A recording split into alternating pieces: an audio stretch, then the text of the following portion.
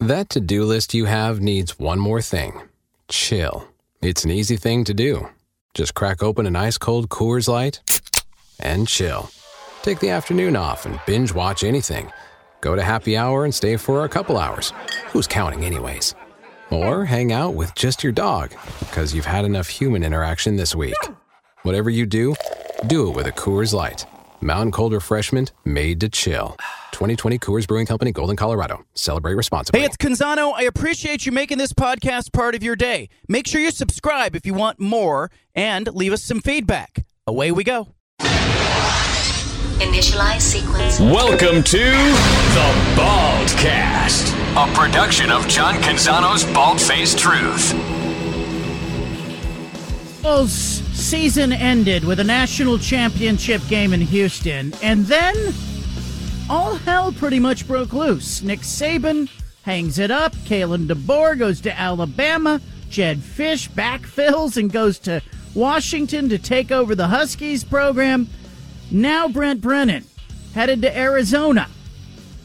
The introductory news conference for Fisch went down today. And during said news conference, he was asked about being a forever guy, or how long could he reasonably expect to look fans in the eye and say, hey, this is my job, I'm here for the foreseeable future, all of that stuff about commitment.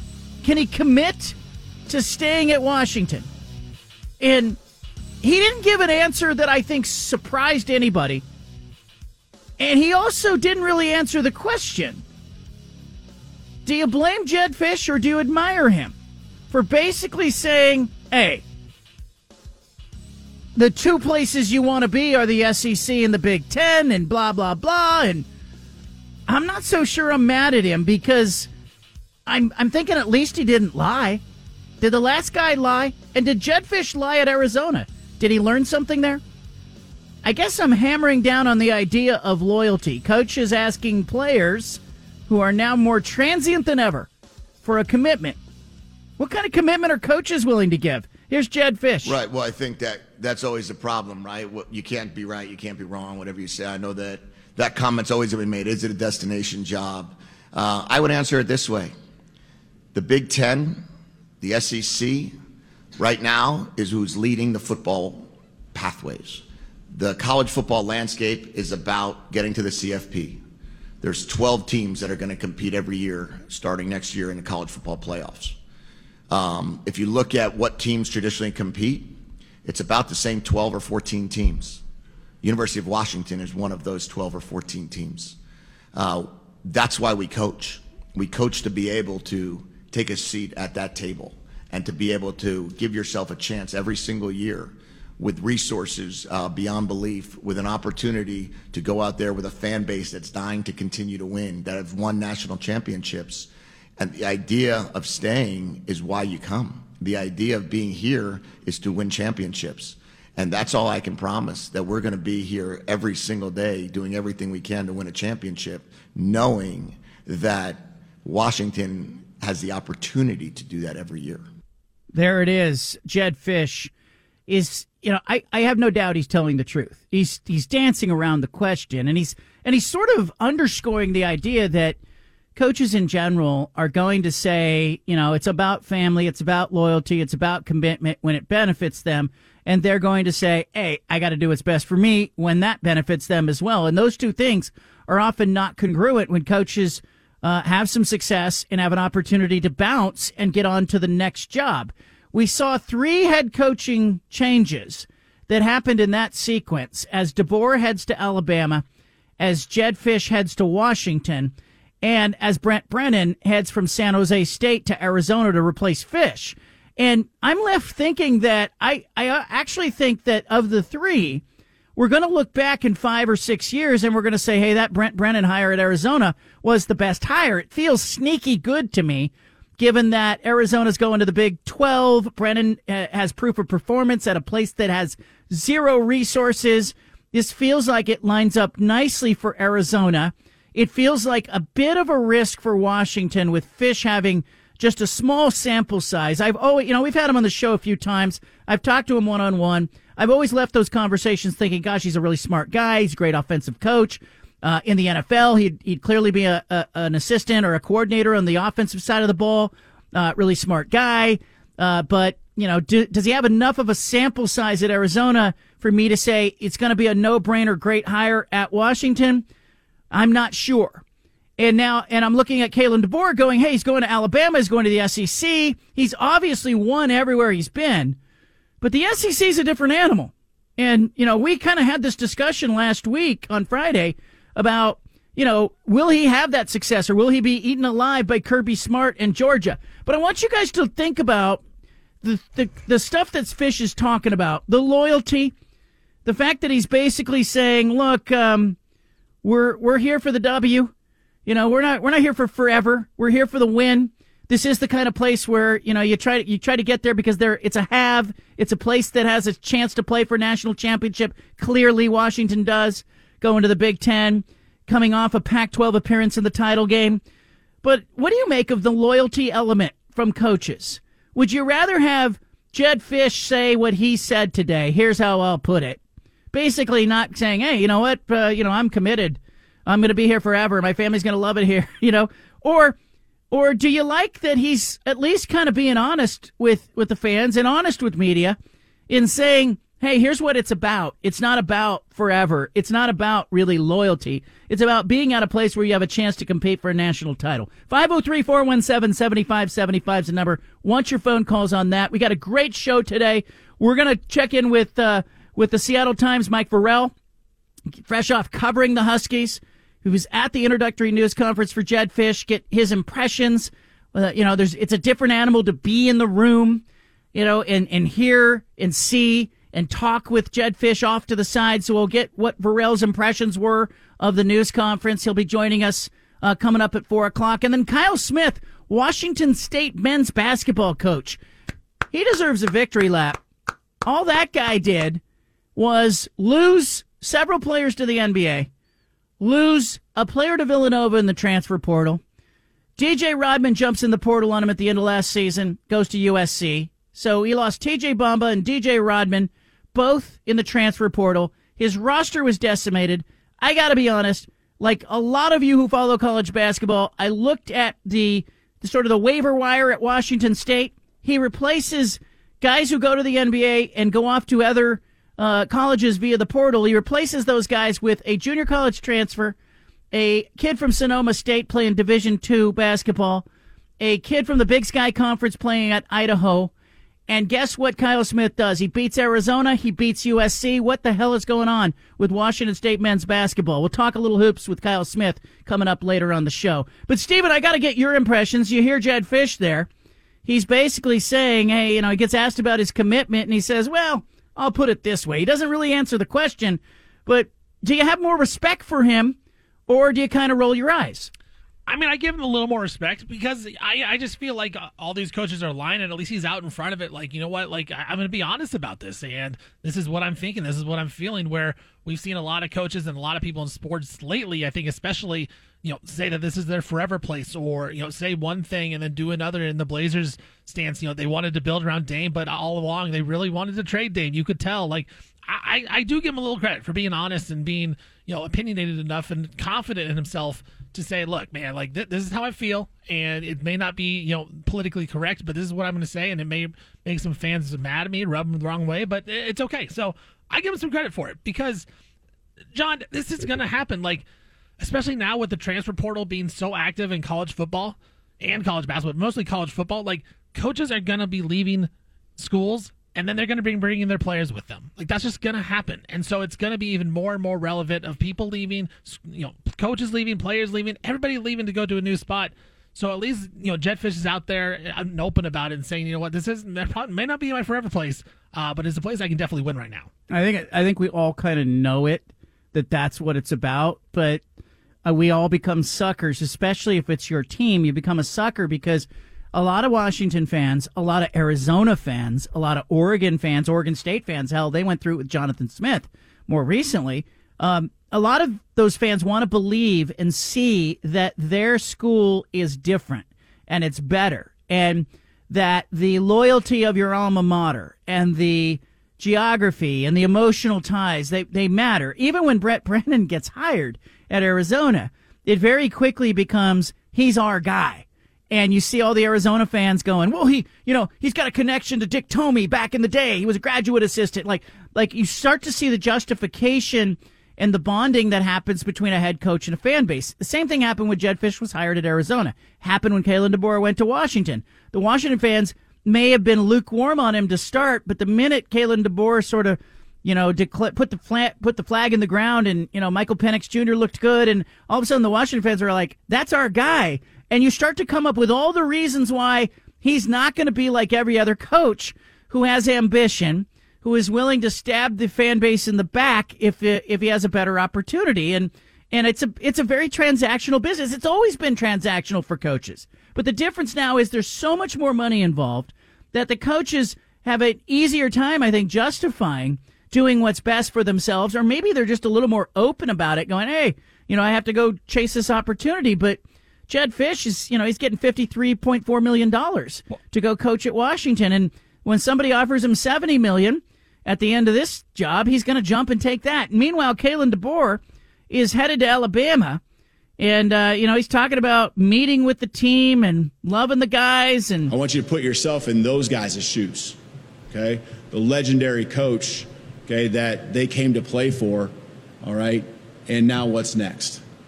And I can't tell you how much I appreciate them already. And I've had multiple meetings last night, today with them, individually, leadership groups. I know how badly they want to continue the tradition, how they want to do it the right way. And them just getting to know me here in just a few hours, it's been a blast. And I can't wait for the journey that lies ahead. But Coach Saban, thank you for all you've done, for laying the foundation for myself and the rest of this staff that we'll hire and these players to continue to build on everything you've done here. So thank you. There it is, as Kalen DeBoer talks about it. Two coaches, both on the move, both doing what's best for themselves. And, I put a poll question out this morning, which of those hires is going to be the best hire when you look back at Kalen DeBoer, Jedd Fisch, Brent Brennan, and, has about 3,000 votes on it right now. And right now, Kalen DeBoer at 39.5% is leading the way. And Brent Brennan is second at 31.8%, and Jedd Fisch is third at 28%. So, what do you see happening, Stephen? Let's talk success. What does success mean at Alabama, Washington, and Arizona? And which coach do you think has the most success? 5 years from now, we look back, who's the best hire? The way you define success is going to be different in all those programs, right? Alabama is to win national championships. I think if you're at Washington, to define success is going to be making the 12-team college football playoff. And if you're Arizona and Brent Brennan, you have to be competitive and have kind of those years where maybe you do compete for the top 12 in the college football playoff. It's not going to be an every year thing, but you got to have consistency be good. I think a team like Utah would be like your equal of what you would want to be if you're Arizona. Be very good every single season, have a chance to be there if some things break your way. I think ultimately, Kalen DeBoer is going to be successful at Alabama. I know it's going to be tough following Nick Saban, and I know that the recruiting hasn't necessarily been as high as it was when he was at Washington, where it needs to be at Alabama. But I think that guy is one of a kind. He's one of one as a coach. I think he's maybe the best coach in all of college football when you look at the X's and O's type of stuff, especially on the offensive side. So I think he's going to be so successful with those type of athletes that he gets over at Alabama, and I think they're going to be right there in the college football playoff every year and competing for national titles. So I think ultimately it's going to be DeBoer. But the interesting part, John, also is DeBoer he's given a lot of credit to Nick Saban for building the foundation. You talk about Jedd Fisch, being very open about things. In college football nowadays, with so many players leaving and so many coaches leaving and all these transfers, it is so important to have buy-in, right? So I think that's why the fans love to have their quote unquote their guy, because it's all about buy-in. We see teams, Texas A&M, who live just off NIL. They're not very good. Miami, same type of thing. But you look at teams like Washington, they don't have the highest recruits, but they were all in last season. Michigan, same thing. Didn't have the highest recruits, but they're all in together. I think that is more important now in college sports than it ever has been in the past. So I do think the fact that these fans can get behind some of these hires, and it sounds like everyone loves DeBoer down in Alabama. It sounds like Jedd Fisch is being welcomed by Washington, and it sounds like Brent Brennan, as you said, is being welcomed by Arizona. All those fan bases have to feel good with those hires, because there's going to be some buy-in at least right at the start, and you can get some players going and build some type of foundation. I'm worried most about Fish because I think he's got the trickiest act here. He's following Kalen DeBoer, who didn't lose a game this season until the national title game. He doesn't have Michael Penix Jr. with him. Jedd Fisch is a great offensive coach, but he's going to the Big Ten, and the landscape is going to be more difficult in the Big Ten than it was in the Pac-12. So I think the job is going to be a little harder, and he's not armed with Penix. And so I kind of wonder a little bit about him. But I also, I'm looking over at DeBoer, and I just kind of think, like, for those of you out there who are familiar with the SEC, you tell me, how patient will Alabama fans be if DeBoer wobbles a little bit coming out of the gates? And will he wobble? 503-417-7575 is the phone number. Let me ask you about Fish then, because you talk about expectations for Washington if he struggles. I mean, are they going to be upset if Washington goes 8-4 next season? Like, what are the expectations going to be for Washington fans now that they've had that taste of a national championship game? Yeah, I think all fans are spoiled. Let's be real. They're like your children. They're all spoiled. They all have too much. They all, they're in the back seat and the coach is driving. And I do think Washington fans were conditioned in the Chris Peterson era, and certainly Don James, as you go back and back, they were conditioned with success. And Jimmy Lake came in and he went 4-8, and that wasn't good enough. And a lot of people are, if Jedd Fisch has a wobbly year in year one, there'll be some squawking. There'll be some squabbling about it. And I do think, look, you kind of look at the jobs now. We're getting clarity. Like, we always knew there was clarity on which jobs were better jobs. Alabama's a better job than Washington. Washington's a better job than Arizona. Arizona's a better job than San Jose State. So it makes sense why the coaches are moving up. But they're also tougher and trickier in different ways. And of the three, I actually think Arizona's the easiest job. Now, going to the Big 12 with Brent Brennan, who has made hay at San Jose State with no resources, that, San Jose State is just making it up as they go. Brennan's had success there, winning season. I'm kind of excited to see what he does at Arizona, where he'll have a little bit of resources. And I think Dave Hickey, the athletic director at Arizona, I said this, the last time I said this was when Jen Cohen at Washington hired Kalen DeBoer. I came on the show and I said, sneaky good hire. Everybody was, the USC marching band was out and the cheerleaders were out, and they were announcing that they had redefined the landscape of college football and hiring Lincoln Riley. And then Oregon hired Dan Lanning. We got the guy from Georgia. And then all Jen Cohen did is she kind of slipped in and said, I'm going to hire Kalen DeBoer. And everybody went, okay, that's underwhelming. No, it was smart. It was sneaky good. Brennan feels that way to Arizona. And I kind of wonder, I'm just going to throw this out there. He came in second in the Oregon State thing. Trent Bray gets it. I understand why he got the job. I understand why Scott Barnes hired Trent Bray. I don't think that, Barnes looked too hard at anybody else.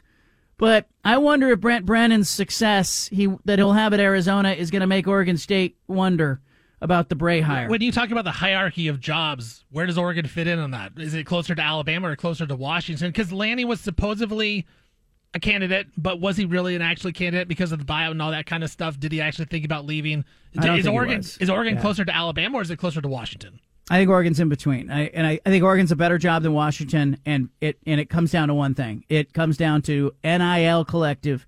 Division Street is greater than Montlake Futures, and it's not close. And so I think Oregon is head and shoulders above Washington when it comes to that stuff. And I think Oregon's plan is pretty evident, right? No disrespect to the Oregon coaching staff, but I think the formula at Oregon has become, let's get all the best players we can possibly get into the locker room and get them in uniform, and then we'll worry about coaching them. But we're probably going to win our games on National Signing Day and in the portal, and that's where we're going to get our wins. And we're not actually, during a game, going to out-coach somebody or out-adjust somebody. We might out-prepare them, but we're certainly going to out-talent them. And I think that's Oregon's entire philosophy right now. And I mean no disrespect to Tosh Lapoy or Will Stein, the two coordinators. I'm just saying, I think that it's clear what Oregon is doing is Oregon's trying to get all the talent into the room and go, hey, we got better guys than you. And they're going to do that. And I think they'll do that in the Big Ten to everybody except maybe Michigan and Ohio State. So I think Oregon is right in there, in third position. And I think Washington's probably more like in 5th or 6th position in that conference. I think Penn State and Oregon are both in front of them. So I think at best you're number 5, maybe you're number 6. I don't know. But especially coming out of the gates with Jedd Fisch the way he is. I want to hear from you, though. 503-417-7575. I know we got bad weather out there. The roads, Stephen, did you have any trouble getting downtown today? The main roads were okay. I will say that. If you go side roads for anything, it is going to be a disaster and slippery everywhere. But a lot of the main roads, I take McLaughlin to MLK, it was pretty good getting in. So I didn't have too much trouble getting into the place. But, if I tried to go the back way, which I avoided at all costs, that might have been a problem. I want to hear from you and your weather trials and tribulations in the last 72 hours. We'll talk about that as well. If you don't need to be on the roads, you should not be on the roads later this afternoon. We'll talk about that, plus we'll talk about these coaching changes. 503-417-7575. I know I mentioned on Friday's show that I bought a generator. I did that a couple years ago after that last Snowmageddon cold snap that we went through. The power went out. Power was out at our house for like 3 days. My sister lost her power for like 6 days. It was brutal. I know there's some people out there that are going through that right now. I wish I could help you. I had the kids go through a drill. We got the generator fired up after Friday's show, gassed it up, tested it in the driveway. Had to YouTube a couple things to make sure I was doing it right. Got about 2 miles of extension cords in case I have to run various devices off of it. Told the kids if I yell, Jericho, Jericho, they're to assemble in the living room with flashlights and be ready to get instructed on what they're to do. We did not lose power over the weekend. I feel a little bad for the people who did lose power. If you're out there and you're struggling, I heard from a friend, Bill, today. My friend Bill Huffner over at Pacific Seafood. Heard from him today, and he was like, he hasn't had power. He lives in the Cedar Hills area. They had a bunch of trees go down in their area. I would love to hear from you. What is going on in your neighborhood? What is going on with the roads, the ice, the power situation? Are you listening to this show in traffic? Give us a traffic report from where you are. Help other people, because we're supposed to have some deteriorating weather today in the area, in our listening area. I talked to Matt Preem today of 24/7 Sports. He's down in Eugene. He spent like 6 hours trying to go 7 miles in his car. And part of the problem was people who were in traffic apparently fell asleep in their cars. And so people were having to get out of their car, go up to the window and knock on the window going, hey, we're moving. And that was causing even more traffic. It was just a nightmare. Stay awake. Stay alert. 503-417-7575. I felt good. Anna was driving around today with the kids. Kids are out of school, of course, because schools are canceled. And she was driving around, and I was on the phone with Bess over at Gresham Ford, and I said to Bess, I said, I better tell people about this because she's got the all-wheel drive Ford Explorer. And feeling good, driving around like no problem. And we live in an area that can be a little tricky if you don't have the right vehicle. So she's got the right vehicle, and I appreciate that. But I want to hear from you. Are you stuck? Are you stranded? Did you deal with weather, power outage? Is your power still out? Are you without water? My friend Bill, he's without power and water, Stephen. And he's been without power and water for like a day. That's that's brutal, man. Because that happened to us a couple years ago, right? Like you said, in the ice storm, we lost power for, I want to say 3 days, and we were all at the edge of it there. My wife's parents, they had lost water, but luckily my wife's mom, she has these, like, not visions, I wouldn't say, but she always has these thoughts, and she can read in the future sometimes, I feel like. She's a brilliant woman, and so she had a feeling that the water was going to go out. They were going to lose water, so she actually filled up like a bunch of water before this happened, and then their water, they lost their water, which is amazing that she had the foresight to do that. But yeah, we've had some friends over in Lake Oswego area. They've been out without power for a while, so man, it's tough. And we've been lucky this time that nothing has happened for us. It's very icy around our house. We went sledding down the ice down a hill today, but it is still nasty out there. That is for sure. Yeah, freezing rain in the area. Probably coming down right now. I cannot see it from the studio, but let's go out to the phone lines. If you're out there, I want to hear from you. 503-417-7575. Let's go out to Highway 99 near Sherwood. Kelly is on the line. Kelly, set the scene. Well, I live in Sherwood. I was running an errand in Tualatin, going down 99. I got to my errand, got that finished when I came out to the car, right around the Fred Meyer Martinazzi area. Started coming down and started to freeze, and it is freezing rain. I can see it on my windshield. I felt it outside. So I got back. I'm just pulling into my neighborhood. It appears to be coming from the coast or from that direction, from Newburgh, that direction, but it is freezing rain. Yeah, and you stay safe, man. And what's the traffic like? The traffic is a little bit heavy right now with people. Obviously, I think people are realizing they probably need to be heading wherever they're heading, and I would suggest that. I immediately said I'm not going to stop anywhere because this stuff you can't drive on it no matter what. And I have a 4-wheel drive truck, but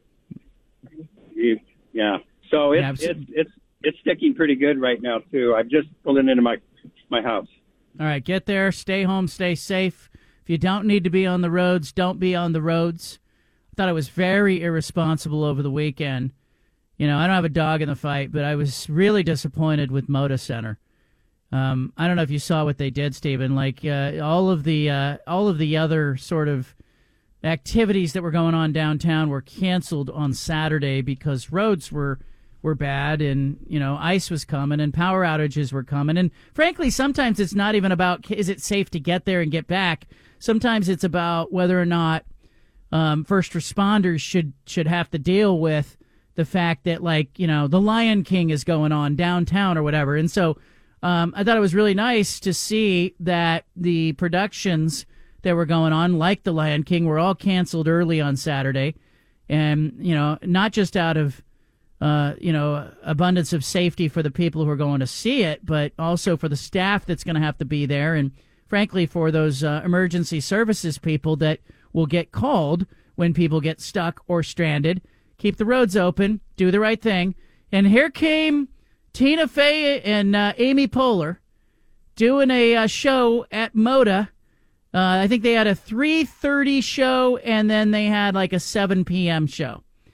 And, of course, as everybody else is canceling, the money grab going on at Moda Center said, hey, our events are open and the Winterhawks are playing tonight. And that was the tweet that went out midday on Saturday. I reached out to Dwayne Hankins, president of the Blazers, and I said, hey, man, you might want to get in front of this because you're going to take a beating on this one. And he already was. The Blazers were taking a beating. The Moda Center Twitter account was taking a beating. People on Facebook were all upset and tweeting and posting and saying, what are you doing? Just cancel the damn event. And there's probably some language in their contract that says, hey, the promoter has the only right to cancel. It probably was going to leave somebody holding the bag, no doubt. It was about money.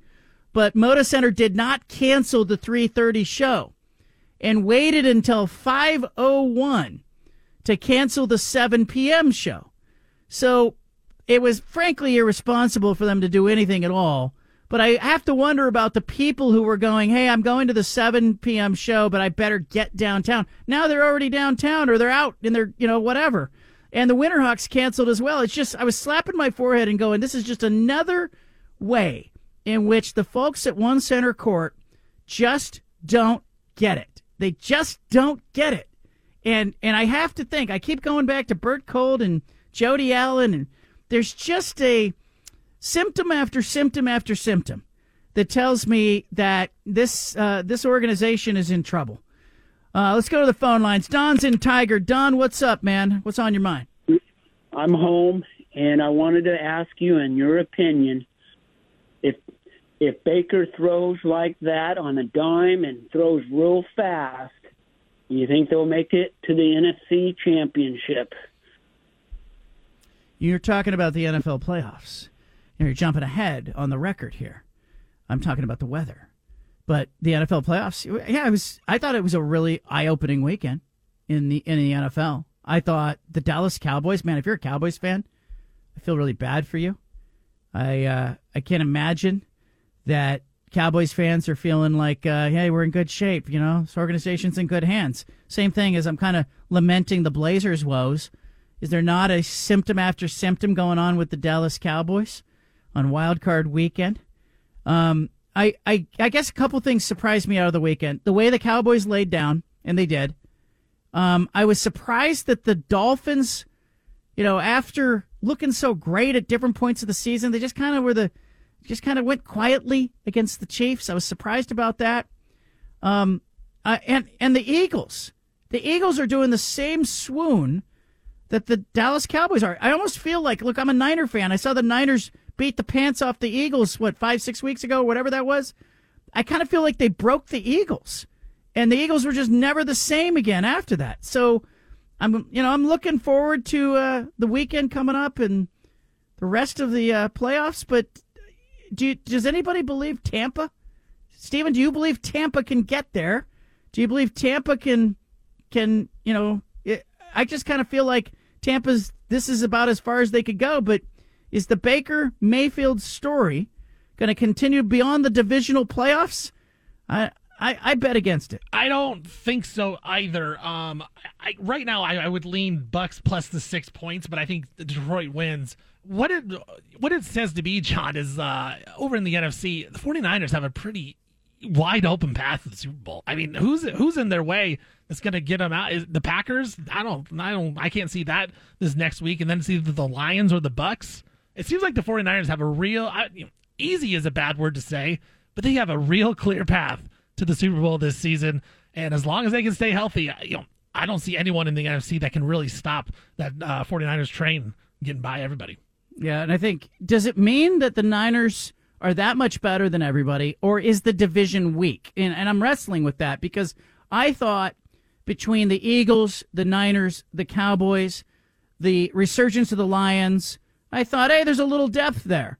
You can throw the Packers in there, I guess, but there's a little depth there. But it just feels to me like the Niners are in the Super Bowl at this point, and maybe that's a signal that maybe, they're pretty good, but also maybe the NFC's not that good. And I think the one thing also is it goes back to that Christmas Day game against the Ravens, right, when it was in San Francisco and the 49ers just got waxed by Baltimore. That was when I would question, is the NFC just really that bad, or is it just a one-off with the 49ers? Because I wrestle that question, too. I don't know. I don't think anyone in the NFC is very good besides the 49ers, but I can't tell how good I think the 49ers are, if they're the best team in the league or if they're one of the top three. It's still a question, but I'll be interested to see how Detroit plays in this second-round game against the Bucs, because the Bucs looked really good, but you're right about the Eagles, man. They just fell off the edge of a cliff halfway through the season after that 49ers loss, and they didn't look like a shell of themselves. So it'll be interesting to see how the Bucs do play against the Lions when that place in Detroit is going to be a madhouse, just like it was this past weekend. Let's go to the phone lines. Charlie in Vancouver wants to change the subject back to the weather. Charlie, what's up, man? Hey, John. It's not doing anything here yet, but what's happening is on the Highway 500 and stuff like that, some of the main arterials, it's clear and then it's not. So can I make a public service announcement to the 10% of four-wheel drive truckers who just think that I can go 60 miles an hour while everybody else is going 35? Dude, you're going to get in a wreck. Yes, you'll be able to get out after you get in the wreck, but you don't stop any quicker than anybody else. Please be sane and don't show off the fact that you got a four-wheel drive. I know how tempting it is, Charlie. I've driven, a four-wheel drive. I'm not driving like a big truck or anything, but when you're in four-wheel drive, it's kind of like me and my generator. The power flickers and goes out. There's a little part of my heart that will also be a little bit elated that I'm going to get to use the generator. So what I think we're telling people is, hey, think about other people. If you're out there driving around, don't drive like an idiot. I was driving on Sunday, and I'm driving down a 2-lane road that is like a normal, heavily trafficked road, and there's nobody on it but me and a few other cars, and all of a sudden the other direction, two guys driving two ATVs are just kind of doing donuts and swerving around, and I'm like, dude, you lose control? You're causing a problem for me. They were coming towards me doing all this nonsense. Let's go to Mark in Beaverton. Mark, what's on your mind? Hey, John, I want to give you a weather report. So actually this last weekend I thought of you because I remember last snow and ice storm that you guys were out for a few days. Definitely praying for you, but I was praying for my friends because I don't know if they still, but as of yesterday, they were still out of power, and they lived in Lake Oswego, where there's a lot of trees, and, listening to the news reports of people that would go out to turn their car on, go back inside, and they come out and there'd be a tree, that had just flattened their car. So it's treacherous out there, but we're doing good. We only lost power for 7 hours on Saturday, and we had a generator that was still in the box. We just never used it, so we had that going for us. But anyway, just praying for everybody to just be safe and don't go anywhere. Yeah, it's good. It's good to be mindful of that. All the jokes aside. The other thing I saw over the weekend too was the news reports about house fires and apartment fires with people using portable heaters. When you set those things up, make sure you take care of them. There's a lot to think about that is extra. Our big splash is coming up. We will talk with Mike Vorel of the Seattle Times at 4 o'clock as well. He was at the news conference for Jedd Fisch as he was introduced as Washington's new football coach. Later in the show, Kyle Smith, Washington State men's basketball coach. I think Arizona is the highest-ranked team. Oregon might be the best team in the Pac-12 right now. But Washington State is dangerous. Leave it here. I want your phone calls. Set the scene wherever you may be. It's freezing rain. Stuck without power. Listening on a transistor radio in your car. Where are you? What are you doing? 503-417-7575 is the phone number. We will give you our big splash. And then coming up at 4 o'clock, Mike Vorel, who covers Washington football for the Seattle Times, will be with us to talk about Jedd Fisch. Before we get to the big splash, Stephen, can we talk NFL? Did you see anything from any of the teams that, because my pick for the Super Bowl has been Ravens-Niners since the Ravens and Niners played. Thought they were the two best teams earlier this season. Did you see anything that changed your mind? Do you think Houston or Kansas City or Buffalo or Detroit or Tampa or Green Bay could upset that matchup? Well, I think Buffalo, I like Buffalo in the AFC. I think Buffalo's going to make the Super Bowl this season. I think this is just kind of their year to do it, and they've really hit a stride the last couple weeks. I think as long as Josh Allen doesn't turn the ball over, they're going to win. The thing that did shock me a little bit, though, John, I know C.J. Stroud is awesome, but he may be like the guy that we've been waiting for since Patrick Mahomes. Like, he might be that good. And call me crazy, I like Houston this week against Baltimore. I don't know that they win the game, but man, every game C.J. Stroud has played in, every game he started and finished it in, the Texans started out 0-2. The only other losses they had were by less than 3 points all season long. They have been in every single game except for the first two of C.J. Stroud's career. He is awesome. I thought he'd be really good coming to the NFL. I didn't think he'd be this good. He may be like a top 6-7 quarterback already in the NFL, maybe even better. I don't know that Houston has the talent to make the Super Bowl, but I think they're live against Baltimore this week. I think they have a chance, and I think that was the most shocking of it all, was just that how good C.J. Stroud looked against that Cleveland Browns defense, which was historic this season. Like, it wasn't just a good defense, it was a historically good defense. He shredded them. Is it possible it was a matchup thing? That's just a matchup, but here come the Ravens. I think the Ravens are getting there. You think Buffalo? I do, yeah. I think Buffalo, I think this is it. They kind of know this is the time. If it doesn't happen this year, I don't know that it's not maybe the coach is out, Josh Allen's not out, but I think there's going to be some changes to that, the core of that squad. They've had plenty of years to do it. I think Kansas City is down this season, so they got to get past the Chiefs this week, but I do think Buffalo, they know that their time is now, and this is the last chance they really got before they have to mess up with that core. So I think I do like Buffalo to advance. I think it's going to be Buffalo versus Baltimore in the AFC title game in Baltimore, but I would take Buffalo. All right, of the games that are happening Saturday and Sunday, I think the best two games are going to be Kansas City at Buffalo, and I think Tampa at Detroit. I think those two games are going to be better. I think the Ravens and Niners on Saturday win going away. But what's your must-watch game for the weekend? It's got to be Kansas City, Buffalo. I mean, those two teams have played so many times in the playoffs, and Kansas City gets the best of Buffalo every single time. And this is it's like I said, if Buffalo doesn't get it this time, John, there's got to be some shakeups to that core because they just can't get it done then. So I think that is the one marquee game I want to watch. Then the other one for me, it is definitely the Texans versus the Ravens. I want to see what C.J. Stroud does in his first playoff road game. He looked great at home, and I think he might be the dude. I think he could be a top 5 guy already. Like that's how good he is. He's a great leader on that team. D'Amico Ryans has that defense rolling. I'm excited about this Texans team, man. I want to see what they can do in a real tough spot against Lamar Jackson, who has had playoff struggles in the past, John. So I think Houston's got a shot in this one. That'd be the other game I want to watch. Brings us to our big splash. It involves the Seahawks.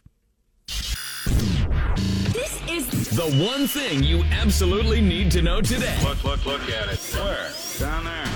Must be the Big Splash. Brought to you by Killer Burger, home of the Peanut Butter Pickle Bacon Burger, and voted Best Burger 5 years in a row. Killer Burger, the burgers your mama warned you about. Well, Pete Carroll's out, as we know, in Seattle. General Manager John Schneider, talking to reporters today, said his new role with the Seahawks will include control over the personnel and oversight of the coaching staff. He will lead the first head coaching search of his 14-year tenure.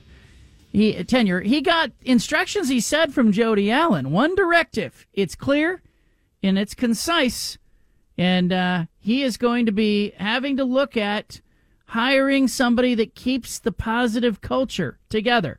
Here's Schneider on what he's most looking forward to in the coaching search. I think the learning, evolving, looking forward, where's the game going? 14 years is a long time for one coach to be in a spot, right? And it's been incredible. God rest his soul, Marty Schottenheimer would always tell me, one coach can't stay in one spot for more than 10 years. He retired when I was with him in Kansas City for a year. And it's just that opportunity to learn from all these people that are doing incredible things, in college football and around the National Football League. And you cannot, if you're stagnant in this league, you're behind. So I think that's probably the most intriguing thing is to learn and be open-minded. Learn, be open-minded. I worry about Jody Allen's influence in the background. She's given him a directive about culture. I hope she's also saying, I don't know anything about football. This is your baby, John Schneider. If she does that, I think the Seahawks will be okay because the NFL is a league that is built to avoid a catastrophic fall off a cliff like the Blazers have had in the NBA. NBA not built like that. No hard salary cap. The league's, contracts are not, they're not guaranteed in the NFL. NFL allows you a wide berth as an executive. It allows you to rebuild quicker. John Schneider, speaking with reporters today, also went on to say the 15 years with Pete Carroll were good ones. Pete Carroll. So Pete and I could split today and have podcasts for years on end and just sit and riff about all the decisions, all the discussions, all the debates, the ups, the downs, everything we've been through. We've been so blessed to have that relationship. I consider myself extremely fortunate to have hooked up with Pete 15 years ago now. 15 years ago. 15 good years calling it quits. I guess it didn't go all that well. I got a question for you real quick. John Schneider, yeah. About that coaching search. Last week it seemed like Dan Quinn was one of the favorites to get that job, the Cowboys defensive coordinator. After the Cowboys' performance against the Packers, do you think there's any thought within Seahawks fans, with the Seahawks organization, that he may not be the guy to be the head coach? Yeah, I thought about that as well, as I saw anything that has anything to do with Dallas right now is toxic. And I don't know if you can sell that to your fan base with any kind of enthusiasm. And part of hiring a coach is not just getting it right, hiring the best coach, hiring a staff, but you also want to reinvigorate the fan base, and you want to change. You want to make a correction. You got to win the press conference somebody too. A correction. Yeah, it's just. I think it's a bad look. I don't know what. I mean, what do you think's wrong with the Dallas Cowboys? Can we start there? Is it just Jerry Jones? Because I kind of think it's just Jerry Jones. You put, I can't put it all on the owner. I can't. I mean, I know he has his hands on everything, but he's divvied out some responsibility to all the other staff members. I'm less of a hater on the owners than you are. I feel like you like to blame the owners for all of it. I'm gonna blame the players on a lot of it. I feel like it's a players' league in the NFL and the NBA. So I'm not going to blame Jerry Jones. I'd blame Mike McCarthy. I'd blame Dak Prescott. I'd blame CeeDee Lamb, who looked like he was having a breakdown in the first quarter, almost crying on the sideline. So I'd blame the players and the coaches more than the owners. I blame the owner because it's the owner who hires the coach, hires the GM, sets the tone. If you got the wrong players in the room and the wrong coach on the sideline, you're in trouble. And the Dallas Cowboys, I don't think Dak Prescott's that good. I think it's really easy to be like, he's not that good. He's not that guy. He's not a quarterback capable of winning a playoff game at this point of his career. But I'm blaming the owner and the GM who put him there. Well, Jedd Fisch introduced introductory news conference. He was asked about his commitment. Here's what Jedd Fisch said. Right. Well, I think that's always the problem, right? You can't be right. You can't be wrong, whatever you say. I know that comment's always going to be made. Is it a destination job? I would answer it this way. The Big Ten, the SEC, right now is who's leading the football pathways.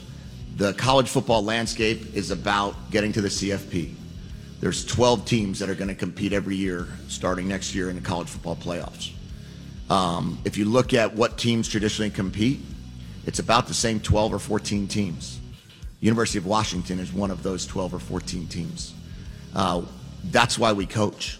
We coach to be able to take a seat at that table and to be able to give yourself a chance every single year with resources beyond belief, with an opportunity to go out there with a fan base that's dying to continue to win, that have won national championships. And the idea of staying is why you come. The idea of being here is to win championships. And that's all I can promise, that we're going to be here every single day doing everything we can to win a championship, knowing that Washington has the opportunity to do that every year. Jedd Fisch, he's the new guy in at the University of Washington. Mike Vorel was on the beat all season long at the Seattle Times. His evolving role there, writing columns from beat guy to columnist. Mike Vorel has to talk about Jedd Fisch in this transition. He's joining us now. Mike, give me an idea what it's been like. Kalen DeBoer out, Jedd Fisch in. What's the latest? I think the latest is that no one has slept in weeks, and it's just this kind of evolving mechanism here, right? I don't think anyone can quite believe it. I don't know that I've totally sat down and let it sink in, but we went to a press conference today. It felt like we were just in that exact same place, in that exact same room, welcoming Kalen DeBoer 2 years ago. And life goes on, and this is a completely different team, and a lot of the roster is different, and it's going to be more different as the transfer portal continues to evolve and the roster continues to change. And it just feels like that national championship game was a year ago instead of 8 days. Now, I'm writing that as we speak, but it just feels like so much has happened that's kind of shifted the identity of Washington football and the face of Washington football. And, they very well may have made an excellent hire in Jedd Fisch, but I don't think anyone here has been able to really sit down and sink in that truth and let it really, sink into their bones, the fact that there is a new face of this program right now. Yeah, in Kalen DeBoer leave, my Washington fan friends felt very jilted. They felt like, it was too soon. He had preached some things. Jedd Fisch kind of did the same thing at Arizona. Is this just kind of what coaches do, Mike? I mean, I think, I've been comparing it to kind of just it's the chain of command. It's there's a circle of life here at this point where, Alabama eats Washington and Washington eats Arizona and Arizona eats San Jose State. And right now resources are king, and you want to get to that next step on the ladder. And salaries are a big deal, and assistant coach salary pools are a big deal, and NIL is a big deal. And it does feel more and more rare that you have a coach who, sets up shop in a place for 2 decades and gets the statue out front. And I really thought, probably like some of your friends, just getting to know Kalen DeBoer a little bit, I thought he was the kind of guy who might want to just create an identity somewhere and say, this is my place. I'm going to make this place in the image of myself. The program's going to be exactly what I want it to be.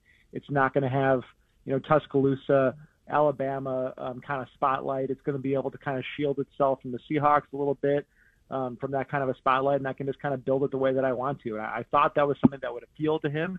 And I think maybe it did to a degree, but, when you're going up against Alabama usually wins in that regard, and that's been the case both, with Alabama and Washington, and then with Washington and Arizona, and on and on and on. Mike, the hire of Fish, did it move the needle for the fan base, or is it a lot for the fan base to absorb?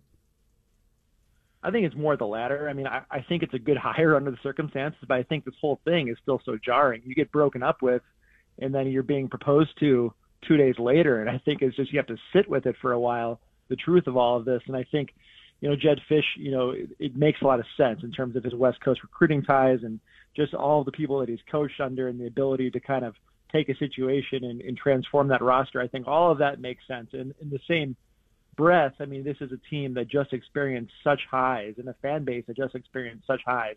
So I think everyone is still kind of trying to figure out what their new normal is right now. So in terms of whether it registered, I think it registered as much as it could, but under the circumstances, it's hard for any hire to feel like one that the fan base can really revel in when he just came from such highs and then came crashing down. Yeah, and I think that fan base, obviously that close to a national championship and, like 72 hours later, dealing with the possibility of losing DeBoer and then seeing him go. Did you get a sense from Fish who's coming with him from Arizona? How, is he bringing Fafita, his quarterback? How soon can they be good? Yeah, I thought his press conference was pretty interesting because you go to, obviously you've been to so many of these press conferences and a lot of them feel the same and the person promises wins and culture and all those things. And I thought it was really interesting what Jedd Fish kind of pointedly didn't say. We heard it in that intro.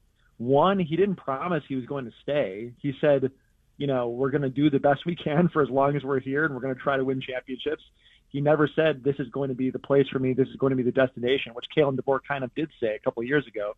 And the other thing is he really didn't promise that they were going to win in huge numbers right away, because I think he looked at this roster.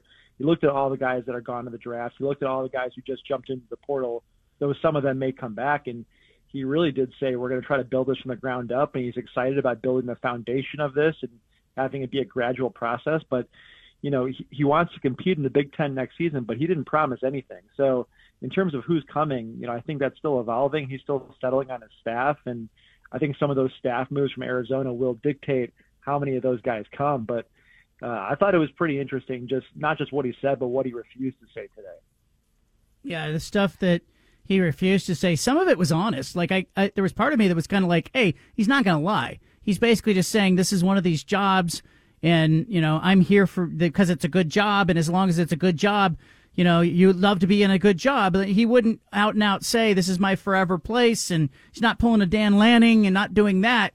The risks of this hire, a small sample size, does that give anybody pause in Seattle that the sample size of Fish's success is not, it's not 10 years of success? Yeah, I mean, I think it probably should. Just the fact that this guy simultaneously has so much experience and so little, depending on how you characterize that. He's been an assistant in so many different stints in so many different places, and he had really one transcendent run at Arizona. But I think the positives in that are all of that experience under all those great coaches and the ability to, really aggressively recruit the West Coast, which he's already done. I think there's positives there. There's negatives, looking at who they considered to be the finalists. You got Lance Leipold in Kansas, who was much more like Kalen DeBoer, who had won a ton as a head coach in numerous different places, but maybe isn't quite the proven recruiter that Jedd Fish is. So I think there are different approaches there. And I think there's a lot of upside to the Jedd Fish hire, but certainly there's risk as well. Kalen DeBoer off to Alabama. Was there a sense that, this job just, came together late, as DeBoer said, or is there a sense that DeBoer was really 1 foot out the door middle of the season the minute he hires Jimmy Sexton? What have you learned on that front? Yeah, I think that's where it's still kind of evolving in terms of the information. Troy Dannon talked a little bit today at the press conference and also spoke on local radio today and did kind of say that he had a feeling as early as Thanksgiving where he thought that they had a contract that was, really, really competitive and one that you'd think logically would be signed.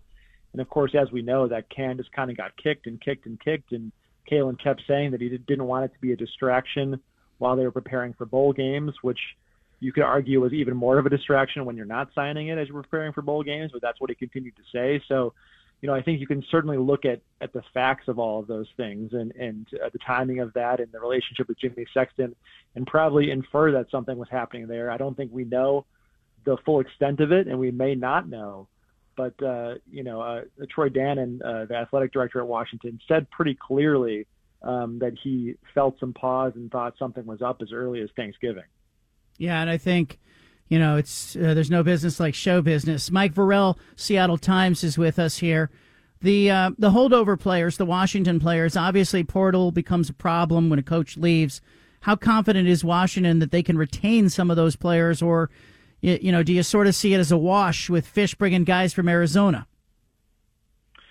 I don't know. I don't know what that's going to look like. I mean, there's been a flood of UW guys going into the portal at this point. I think even today, talking to Jed Fish, after his presser, we did a little, separate breakaway interview with him, and he was still getting a grasp on what this roster looks like and who are the guys in the portal, how important are those guys, and what are the chances of retaining them. So he's, I think today was going to be him diving into his personnel staff and trying to really understand what he has and what he doesn't have and who could be leaving and who he could get back. So, that's the first thing that he has to solve is just understanding what his roster looks like. And then, of course, with all of the changes going on in Arizona, then you're understanding who's going to jump into the portal and what your odds might be of getting some of those guys. So there's a lot happening. And as you know, when the portal window is not widely open right now, there's not a huge opportunity to add guys outside of one, retaining Washington's players and two, maybe getting some guys from a place like Arizona. The Alabama thing, this is a little off topic, but how do you think DeBoer does at Alabama? I think he'll do very well. I think, he went there to a place where you have all of the resources you could possibly have in the world. And I think if it doesn't work, it probably doesn't work because there's so much else there that is stopping him from, embedding that culture that he has embedded so successfully at several different places. But, he's got the staff that he wants. He's been able to bring some really proven coaches on the defensive side. He's been able to bring Grubb and pretty much his entire offensive staff with him. He's a guy who understands how to build culture and to build a foundation and how to score points. So I think on its face, he should do very well there. The question is, can he win recruiting battles against the best teams in college football, against the Georgias and the Florida States and everyone in the South and everywhere else? And then, will they let him win? Will they let him create the culture and grow that the way that he wants to? I think there's no way to answer that at this point, but we'll see how that goes. Mike Vorel, Seattle Times, with us. I wondered about the new athletic director coming in, now a new head football coach. So much has changed in a short period of time. What does that do to Montlake Futures? What does it do to the collective, the fan base? Does that motivate them, or are you seeing some apathy? What do you think? What do you think the impact of that change is? I think it really could go either way, and that was my first question to Jed Fish today was kind of what is your message to a fan base that has seen 3 head coaches in 5 years and just feels like we just don't want to keep starting over. I mean, from a recruiting standpoint, I think Washington was just getting to the place where we felt like, okay, Kalen DeBoer was going to enter year 3 recruiting high school kids and really felt like he had a foundation in states, on the West Coast and could really start to reap those rewards. And then you just start all over again. And in terms of the fan base, do you want to keep committing to NIL, to season tickets, to all of those things when the identity keeps shifting and you keep feeling like you're starting from scratch? I think it's going to be interesting. Either it could be a call to action for those fans to really engage and to really give Jed Fish a fighting chance, or it could be the opposite. And if there is that apathy there, if fans give up, if some lose their enthusiasm, then you have a hard time fighting for recruits, and it all goes downhill from there. So I think that's going to be one of his big challenge, is really trying to activate a fan base that could feel jilted and could feel apathetic after having its heart broken a couple different times. Yeah, and I think the fan base probably would never, trade away the idea of, hey, you want to play for a national title, but you're going to lose your coach. They would probably take that equation. The move to the Big Ten Conference, I know Oregon and Washington were planning on competing right away. How does the departure of DeBoer, the arrival of Fish, how does that change kind of expectations in your mind for next season?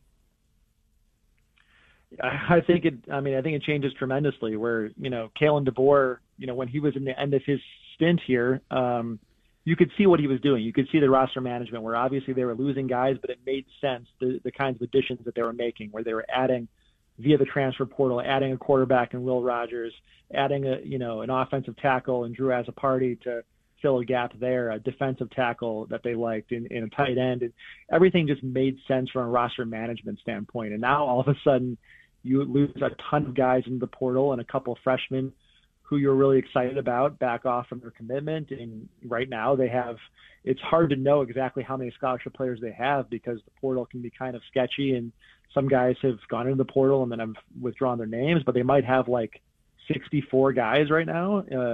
When you typically have 85 guys on scholarship, it's hard to imagine how they're going to have a full, enthusiastic, a productive spring practice with the kind of numbers that they have right now, because you're just so limited in being able to go after guys from the transfer portal when the window is closed. So there are some very unique challenges at Washington right now to be able to turn that around and to develop systems and to teach and to win games this fall. So, you could see the pathway to success for Kalen DeBoer and crew in year 3, and it's hard to see right now how Jedd Fisch is going to approach this. But obviously he's a proven coach, and he'll have a plan, but it's not going to be easy. Now, Jedd Fisch talked a little bit about his assistant coach salary pool. That caught your attention. Why did that get your attention? Yeah, it's been a conversation for years and years here about, what does the numbers look like in terms of the salary pool? Can you hire the best, and can you retain the best? And he pretty much said flatly today that one of the biggest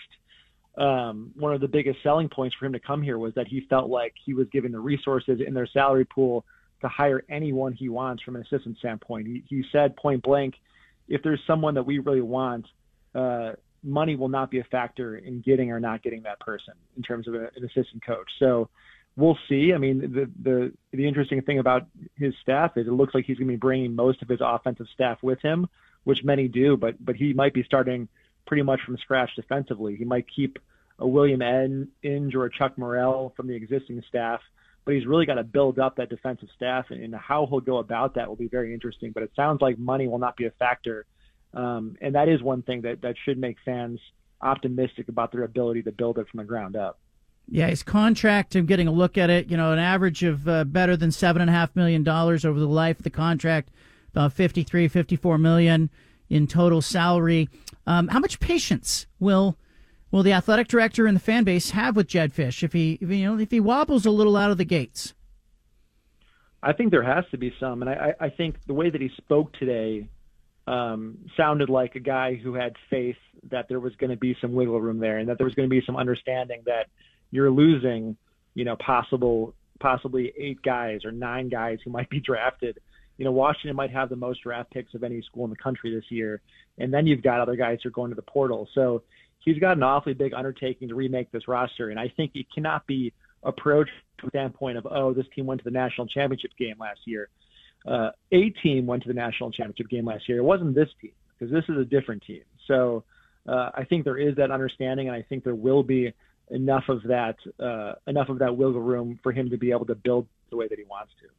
Yeah, and I think, I keep thinking about, what he does ultimately. And I think Jedd Fisch, in the end, I keep seeing him in the NFL. I don't think he leaves Washington for another college job if it goes well. I think he leaves to the NFL. And I think in today's world, Washington's fan base is probably okay with that. And, losing a guy to Alabama, did that help at all? Is it better? Did Washington's fans, are they okay losing a coach to Alabama knowing it's Alabama? They're not okay losing a coach, and they're just in general, and they're not okay losing a coach in these circumstances. And I feel like some of the stuff that I touched on, I think the fan base felt pretty deeply, and that they thought that there was a connection with Kalen DeBoer, with wanting to build this thing, with feeling like he was a guy who was going to be entrenched here, who had his daughter who's going to play softball here and may still play softball here. I think that's kind of up in the air, but just feeling like this was their guy. And I feel like, yes, it's Alabama. Yes, it makes sense, but it hurt and it cut deep for this fan base. And I think from the Jedd Fisch standpoint, a lot of people tie him to Florida potentially, but the thing you have to remember is Florida is only hiring Jedd Fisch, who's an alum, if he kills it at Washington. He has to kill it at Washington before he would go to Florida, before he got that kind of opportunity. So I don't know if I would call that a win-win per se, but the wins have to come at Washington before Jedd Fisch could even entertain going somewhere else on the collegiate level. So we'll see if he can knock out that first part first before he goes to, possibly debating going somewhere else. All right, give me an idea. The expectations for next season, if DeBoer had stayed, are they different with Fisch in now? I mean, is there a little bit of a wiggle room for him? Or, given that Penix Jr. is out the door, were people already going, hey, it's going to be okay if Washington wins 9 games in the Big Ten? How different are those expectations? I think they're pretty different. I think, given what DeBoer was building and the improvements that he had made in the transfer portal and addressing some of their issues, I felt like this was a team that could go into the Big Ten and certainly, compete to win 9 or 10 games. I thought that was fair. And now when you look at what Jedd Fisch has to work with, he might get some of these guys back from the portal who are sort of testing the waters, seeing what it looks like, and a number of those guys could come back. But as I said, I haven't seen many situations where you're going into a spring potentially, and right now you're in January and you have 64 scholarship players.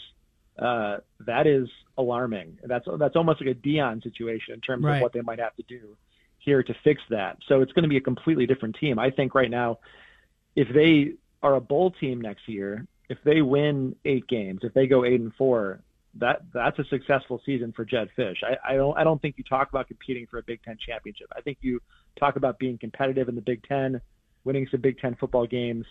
If you go 8-4, that is seen as a solid first step, in a larger journey. And I think that's kind of how he couched it as well. They're not talking about championships right now, right this instant. I think they're talking about winning games and building their roster and building something that they can sustain for years to come. Is Pete Carroll part of the staff? I know Fisch and Carroll are close.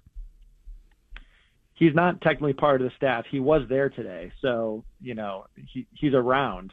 Obviously, Brendan Carroll is going to be the offensive coordinator and offensive line coach more than likely. That's what he was at Arizona. So Jedd Fisch did say that Pete is a friend and a mentor, and he looks forward to him continuing to be a mentor and being close to the program. So I don't think that's in an official capacity, but he is someone to have around, and that can't hurt from a recruiting standpoint as well.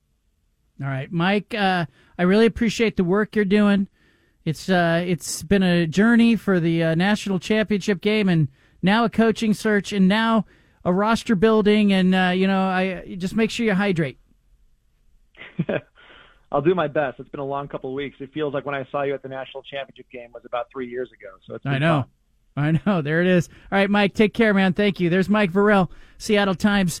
Seattle Times guys were sitting right in front of me, as was our friend who covers the team, Christian Capel, who covers the team on Montlake.com. They were sitting right in front of me in press row at the College Football Playoff National Championship game. So I got a chance to visit with them. I talked to Adam Jude. I talked to Christian Capel. I talked to Mike Vorel, and we're sort of talking about what the expectations for DeBoer were going to be in a year. And we were, would DeBoer go to the NFL was the question. And then Nick Saban retires. DeBoer goes to Alabama.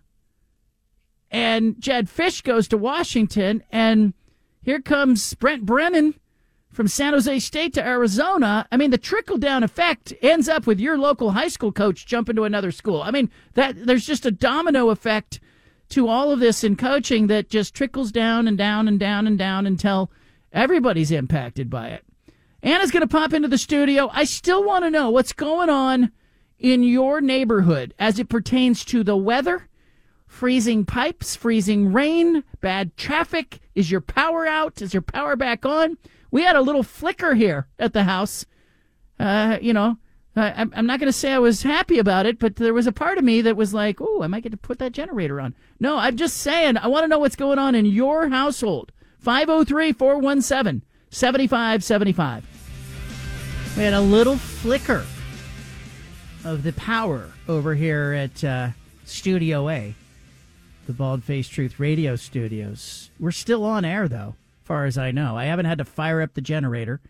Anna has popped into the studio. Anna, we got people out there who have not had power and have not had water and are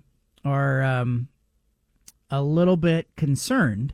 Also, people driving around, freezing rain. We got some rain reports, some weather reports from some folks who are out there. And we would love for people to call back in, if it's safe to call back in, at 503-417-7575. Tell us what you see and how it is where you are. Anna, what happened with the power? It's flickered on and off for the last 3 or 4 days, but we've been fortunate so far. Today, it definitely was questionable. You got a little flicker? Got a little flicker. Did the kids get into Jericho protocol, or were they kind of looking around like, hey, my iPad needs to be charged? Have you explained what Jericho protocol is? I have. Because somebody who doesn't know that might not know what you're talking about. Yeah. I thought you also alternated the Jericho protocol with Ringo. No, Ringo's something different. Ringo related to your 77-year-old father. Oh, you don't remember this. Yeah. Your father stays in a room in the house that skews cold and has big windows. And my concern with him was overnight when the temperatures got down into the low teens that he was going to end up like Ted Williams, the splendid popsicle, and that he was going to be frozen. And so I said, if your dad ends up frozen solid, I'll yell, Ringo, Ringo, you start running a hot bath. That's the difference. You got to know the protocols. It concerns me that you don't know the difference. Yeah. And I've explicitly explained it. I don't think anybody in this household listens to me. I don't. I said to the 9-year-old today, how was school? She said, good. Walked right by me. There's no school. Oh, it's just a trained response. I mean, I don't know. I just feel fortunate that we've had power and water so far, because I know a lot of people have had a rough go of it in the last few days. Like literally like 20 degrees, 25 degrees maybe inside their homes. So I know that's been hard. And I noticed you went out to the grocery store and you bought water. What's going on? You concerned about the water? No, I guess there was a water main break in the city, and like I noticed this morning, our water pressure was really bad. So I was like, wait, what's going on? And we've been dripping the faucets, like we're supposed to, so the pipes don't freeze. But turns out there was a water main break. Now we have a boil water notice. I don't know what's going on. So as Stephen, you had any of this going on at your household? Is anybody hoarding water or worried about the flickering lights, or is it just kind of business as usual? For us, it's business as usual. I will say, Coach Vaughn, she would get a little nervous anytime a light flickers or anything, just because the last time, she really melted down. But besides that, no, we're doing okay, pretty normal over at the Vaughn household. Well, I'm hoping you have any concerns about getting home or any of that, or I know Judah Newby's talking about staying in a hotel tonight, but what about you? Yeah, nothing, no concern for me. I'll make my way home and, we'll just call it a day. My dad, he's from Illinois, John, so he taught me how to drive in the snow and the ice, so I'm not too worried about it. Yes. But, it's always a risk, but it was pretty smooth drive coming in, I thought, so I think I'll be all right. There's a little bit of that going around. Mm-hmm. Yeah, if you are somebody who didn't grow up in the Pacific Northwest, or you've lived somewhere else, and you're looking around and you're going, these people don't know how to drive. They don't know what they do. They canceled the schools after an inch of snow. And I want you to call in and tell us what you see going on. 503-417-7575. I know I lived in the Midwest for a year. Okay. I went out. I covered basketball and football. I was driving around the Midwest. I realized when I got there the first time it snowed, I didn't know what I was doing. These people all just went into protocol. And they were like shoveling snow, and they had equipment I didn't have. They had these little key things that they would stick in the keyhole of their car to keep it from freezing. I didn't even know that existed. I didn't even know that was a thing. I felt like I was at a Willy Wonka factory for cars. It was like, What do you have? How do you do that? And that's why my lock won't turn? Like, there were just things I didn't know, and included in it was, like, you would see somebody driving, like, a Toyota Tercel and just driving awesome in the snow. And then, you didn't have to have, like, a four-wheel drive to know what you were doing. You just needed to be from Ohio or Indiana to know what you were doing. And your dad has that, Steve, and he has that gene. Yeah, I drive a Toyota Camry, so I'm not in a big truck or anything, but he taught me how to do it, and it was very useful, growing up, because I'd have basketball practice or something, and it'd be snowy out, and I'd have to get out there, to Clackamas Community College. I got to drive up the big hills and stuff, and I had to make it. So I'm very comfortable with myself in the snow and the ice. So I feel really good about it. And if you don't know how to drive in snow, you should be home. And that's okay, too. It's okay if you don't know how. It's like if you don't know how to swim, you don't just jump into the pool. You know what I mean? It's okay to sit on the side of the pool, get some sun. Which is what I do. I'm not a strong swimmer. I don't just jump into the water. Yeah, but some people don't have a choice. Like, they have to get to their jobs. Their jobs are open, and they're trying to get to their place of employment. But I kind of feel like we have YouTube. Like, if you're not a good snow driver, like, it's probably on YouTube. Okay. Here's a piece of advice somebody gave me in the Midwest. Okay, I was driving between all these Midwestern towns. I was driving on a lot of icy roads, a lot of interstates, and somebody told me when you're out there and you're on the freeway, if the car, because sometimes you hit black ice, your car starts to slide. Yeah. If the car starts to do something that you don't want it to do, don't just react by turning your wheel and slamming on the brakes. It's because that's your instinct. Yeah. Slam on the brakes. You got to pump the brakes. No, you got just gentle.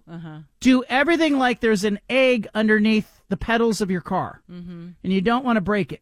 Yeah. Your acceleration should be soft. Your braking should be soft. Nothing sudden. No sudden movements. Okay? And it worked. And I'll tell you, like, I had a couple of dicey situations where I was on the freeway, and one time I lost control. Yeah. I was in the middle lane of a 3-lane freeway, and all of a sudden I realized my car started to kind of fishtail, and then it went into a full-blown 360 on the freeway, going about 45 miles an hour. I wasn't going crazy, but I'm doing a 360. I was very calm. It was like a movie. Everything was moving really slow. And I just kind of watched the car do a 360, and then it kind of fishtailed back into, my momentum carried me, and nothing happened. I just continued on. Oh, my gosh. Like, I'm sure some trucker driving behind me was like, look at this guy doing a 360 on the freeway. Pretty damn good. But, like, I wasn't worried. I was like, I'm going to be okay. Car's going to eventually slow down. There's nobody around me. I wasn't going to hit anybody. Just got to, kind of gently go through this. I also think, for those of you out there, if you don't need to be out, you shouldn't be out right now. If you're on the road and you're just like, oh, I could do this tomorrow or I could do this Friday, do it tomorrow or Friday. The thing that gets me is there's, like, people that are just out for, like, a winter wonderland stroll. And, like, that's great if you need to get out and get some fresh air. But it kind of freaks me out because they're, like, walking on really busy arterial roads, and you're basically saying, I trust every driver that is going by me to be responsible and not crash into me and be out of control. Like, I don't know why. I have, like, anxiety when I'm seeing, like, pedestrians just right adjacent to, lots of traffic in icy conditions like this. Yeah, and a lot of them are walking with those poles, like they're like they're Lewis and Clark, and they're like cross country snowshoeing, and they've got these 2 poles in their hand, and I'm always like, what are you doing? But yeah, you're right. They're walking like 2 feet off the road, and they're walking leisurely, and I'm going, hey, I'm barely in control over here, but you don't know it. I know. Kind of a problem. It terrifies me. I'm having a problem here. But, be safe out there. You shouldn't be out there meandering around unless you really need to be out there meandering around. All right? I want that in your head. All right? Leave it here. You got the Bald-Faced Truth statewide on the BFT radio network. I don't really think we got snow. We got ice. Will we get snow? Are we supposed to get snow, Anna? Looks like we're getting freezing rain. You're the news person. Why you can't get like you're supposed to know this Well, stuff. I got reports from Coach Vaughn that it was dumping rain at our house in Milwaukee. And it's freezing freezing rain. on Yeah, freezing rain. contact? Yes, freezing rain. Not snow. Not snow. This is no good then for anybody. Kids aren't going to be happy. Adults aren't going to be happy. There's Now no we're stuck winner. Now we're stuck at home with kids. There's no winner. But how about that? Like, Ain't that the truth? I asked the 7-year-old and the 9-year-old, who neither one went to school today because it's canceled. I said, "How was school?" They were carrying their iPads. They walked by. First one said good. The second one said fine. At least they answered you. I talk to my kids when they're on the iPad. They don't even respond to me. I have to yell at them. I say, "Hey, I asked you a question." Ask your kids if they had canceled school today, how school was, and tell me what they said. Tell me the answer. What's better, that they respond or that they don't respond? I say responding is better, even if it's not the right answer. Just take the devices away. Oh, who does that punish? Adults. Anna's doing normal stuff. Like she's acting like nothing's going on earlier today. She's over at the dog park with the dog. What did the dog think of the dog park? Oh, dog loves it. Really? Dog loves it. Dog is ice skating. And you know what? I love it because it's not muddy. It's icy. So the dog is not cleaner. a wreck when we come home. Yeah. Are the normal dog park people there? Oh, no. It's sparsely attended. Yeah, so it's kind of good that way. Yeah. No, the kids, I mean, the thing is, our kids, as long as you gear them up properly, they will go out and they will play with whatever is out there. If it's ice, they're like breaking up chunks of ice and carrying around glaciers. Some kid on the football field had a remote control car. Nice. And our 7-year-old basically spent an hour chasing his remote control car like a not very bright child.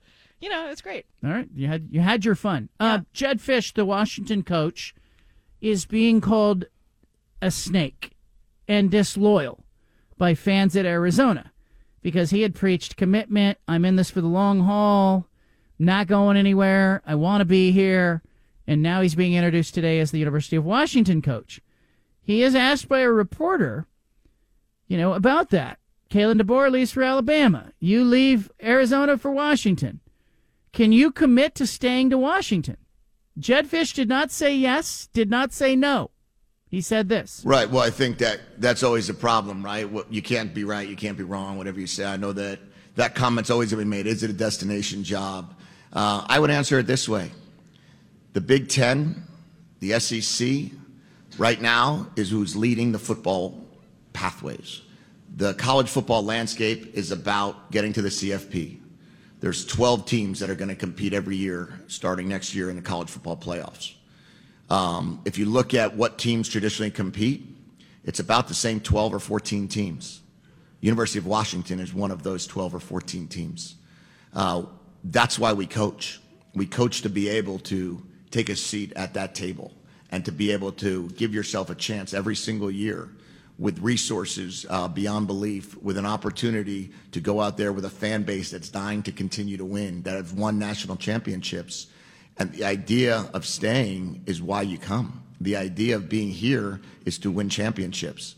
And that's all I can promise, that we're going to be here every single day doing everything we can to win a championship, knowing that Washington has the opportunity to do that every year. What's he saying? Kind of talked me into a circle. I'm so confused. That was a lot of word salad. I think he doesn't want to paint himself into a corner where he says this is my forever job because he knows it's not. Okay. But he's also really grateful and he's trying to be careful. I think his larger point is, hey, I'm at a school that has a chance to win. That's why I'm here. I mean, it's a sentence. Yeah. Right. And we got a chance to win. This is good for me. He prettied that up with a lot of other fancy words. Yeah, but what is it disloyal? Is a coach a snake if he leaves a school? Aren't we past that? Aren't we?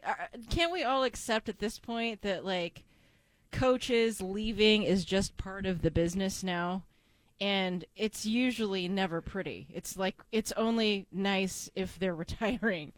And the transition is just never easy because of the nature of recruiting and the secrecy behind it, where they're basically leaving in the dead of night. I think people feel jilted at Washington by DeBoer. Mm-hmm. I think people feel jilted at Arizona by Jedd Fisch. I don't think San Jose State fans are going to blame Brent Brennan for leaving them for Arizona because I think they go, yeah, it's kind of sucky here. We don't have a good state. They have a half a stadium. Well, and they understand it's upward mobility. Like, how can you fault somebody for going and chasing more, like, a higher profile job? Do you think Oregon State fans get upset that they didn't hire Brent Brennan instead of Trent Bray now that he goes to Arizona in the Big 12? They could have hired him. He applied. He came in second to Trent Bray. I think it's going to be an interesting comparison. I actually think Brent Brennan has a better job right now because he's in the Big 12. Oregon State would bristle at that, probably argue back, but I mean, I think he's in the Big 12. And I think if you're Brent Brennan, I think he got the better of the two jobs, but let's see what they do with him. If Trent Bray wins, I don't think so. But if Trent Bray struggles, it's going to be natural for Oregon State fans to rubberneck and look over at Arizona and go, hey, what happened there? A lot of Oregon State fans felt jilted by Jonathan Smith. And a lot of Oregon fans were nervous when, it was Dan Lanning leaving to Alabama. I think they were particularly annoyed at Oregon State when the news came out about Jonathan Smith's beaver gear being almost immediately donated at Goodwill. I mean, that was like too soon, buddy. Like, really? Yeah. What was that, 48 hours later? The stuff was dropped off? I actually kind of admire Goodwill? it. I admire it in a weird way. It's kind of cold. It is cold. And I wouldn't have done it if I were him, but I also am looking at piles of stuff I should be taking to Goodwill, and I'm going, you know what? That guy doesn't mess around. I'm going to Marie Kondo that shit. Yeah. That stuff. Sorry. But you ask a valid question as far as people and coaches. Should we attach this much emotion when a coach is either at jeopardy of leaving or leaves the way that they do, or should we just be detached from it now? I think that it's part of the problem right now in college sports is because I think people are already detaching emotionally because they're afraid to get attached to players, and then they see players jump in the portal after a year, and now they're seeing coaches do it, and coaches are doing it, and chasing the money. And I think it really does threaten kind of the fabric of college athletics and how different college sports felt from the pros. It wasn't all about money in college. And now it is. It's all about money. It's, like Kyle Smith coming up later in the show. He lost player to the NBA, player to Villanova, player to USC. DJ Rodman goes to USC. Kyle Smith's going to join us. I'm going to ask him about this because he told me, I talked to him a couple days ago for a column I wrote at johncanzano.com, and he told me, he said, once money gets involved, it's about money. If money's involved, it's about money. And clearly money is involved here. And I think most fans, if they were given the opportunity to go to a higher profile job and make more money, most fans would take the money and the job. But they have a hard time accepting that the coaches are going to do it. I think part of what makes it so hard is that the universities and the marketing that they do around the coaches now has kicked into a whole nother level. Like, how many videos did we see featuring Dan Lanning in almost this heroic role in the football season as coach? Like, these were well-crafted emotional pieces that are meant to, get every fan of Oregon to basically fall in love with him and feel very attached to him. Like, he's our guy. Yeah, he's our leader. And I think it's aggravated by all of that. It's in Chip Kelly we trust. And then, never mind, in Willie Taggart we trust. Oh, never mind, in Mario Cristobal we trust. And then pretty soon you're going, I don't know if I'm willing to emotionally get involved with this anymore. Because you've been jerked around so many times. Fans they have whiplash. And especially the Washington fan, look, I know Oregon fans don't want to kind of acknowledge this, but Oregon's been through some of this. Chip Kelly had some success and then left for the NFL. And Mario Cristobal had some success and then left. Dan Lanning's now had some success. It's why Oregon fans are fearful. And they're going, hey, we got a $20 million buyout on this guy. Like, we've got some leverage on this guy. But, Washington went to a national championship game on Monday. And on Wednesday, they lost their coach. Essentially, by Thursday, it was gone. And when the reality is that the machinations for that to actually occur started long before Monday, Tuesday, or Wednesday. It started months ago. Right? He hires Jimmy Sexton as his agent before Thanksgiving. So he knew Nick Saban was going. And he knew, if only I can keep this going, I have a shot to get this job at Alabama. It was all kind of orchestrated. And That's the dirty secret, is fans want to be like, that's our guy, that's our guy. Jonathan Smith's our guy. Dan Lanning's our guy. Willie Taggart's our guy. Mario Cristobal's our guy. In Chip, I trust.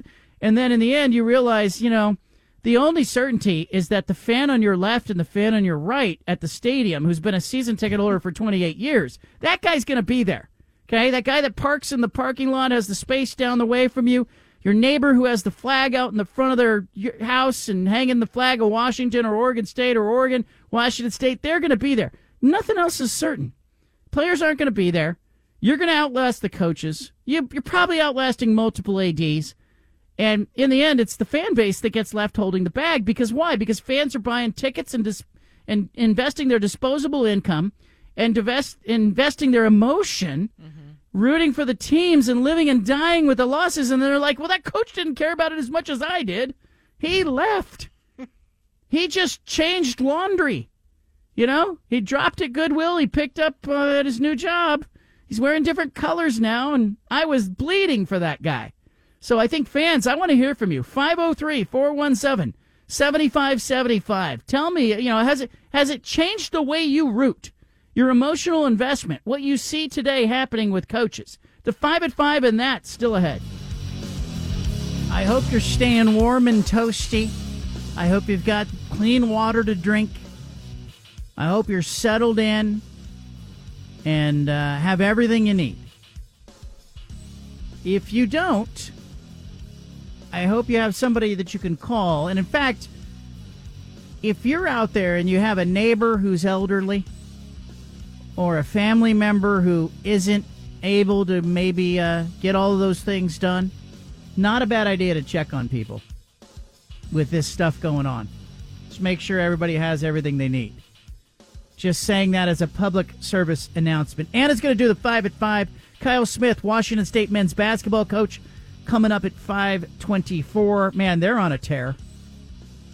They beat Arizona and USC last week.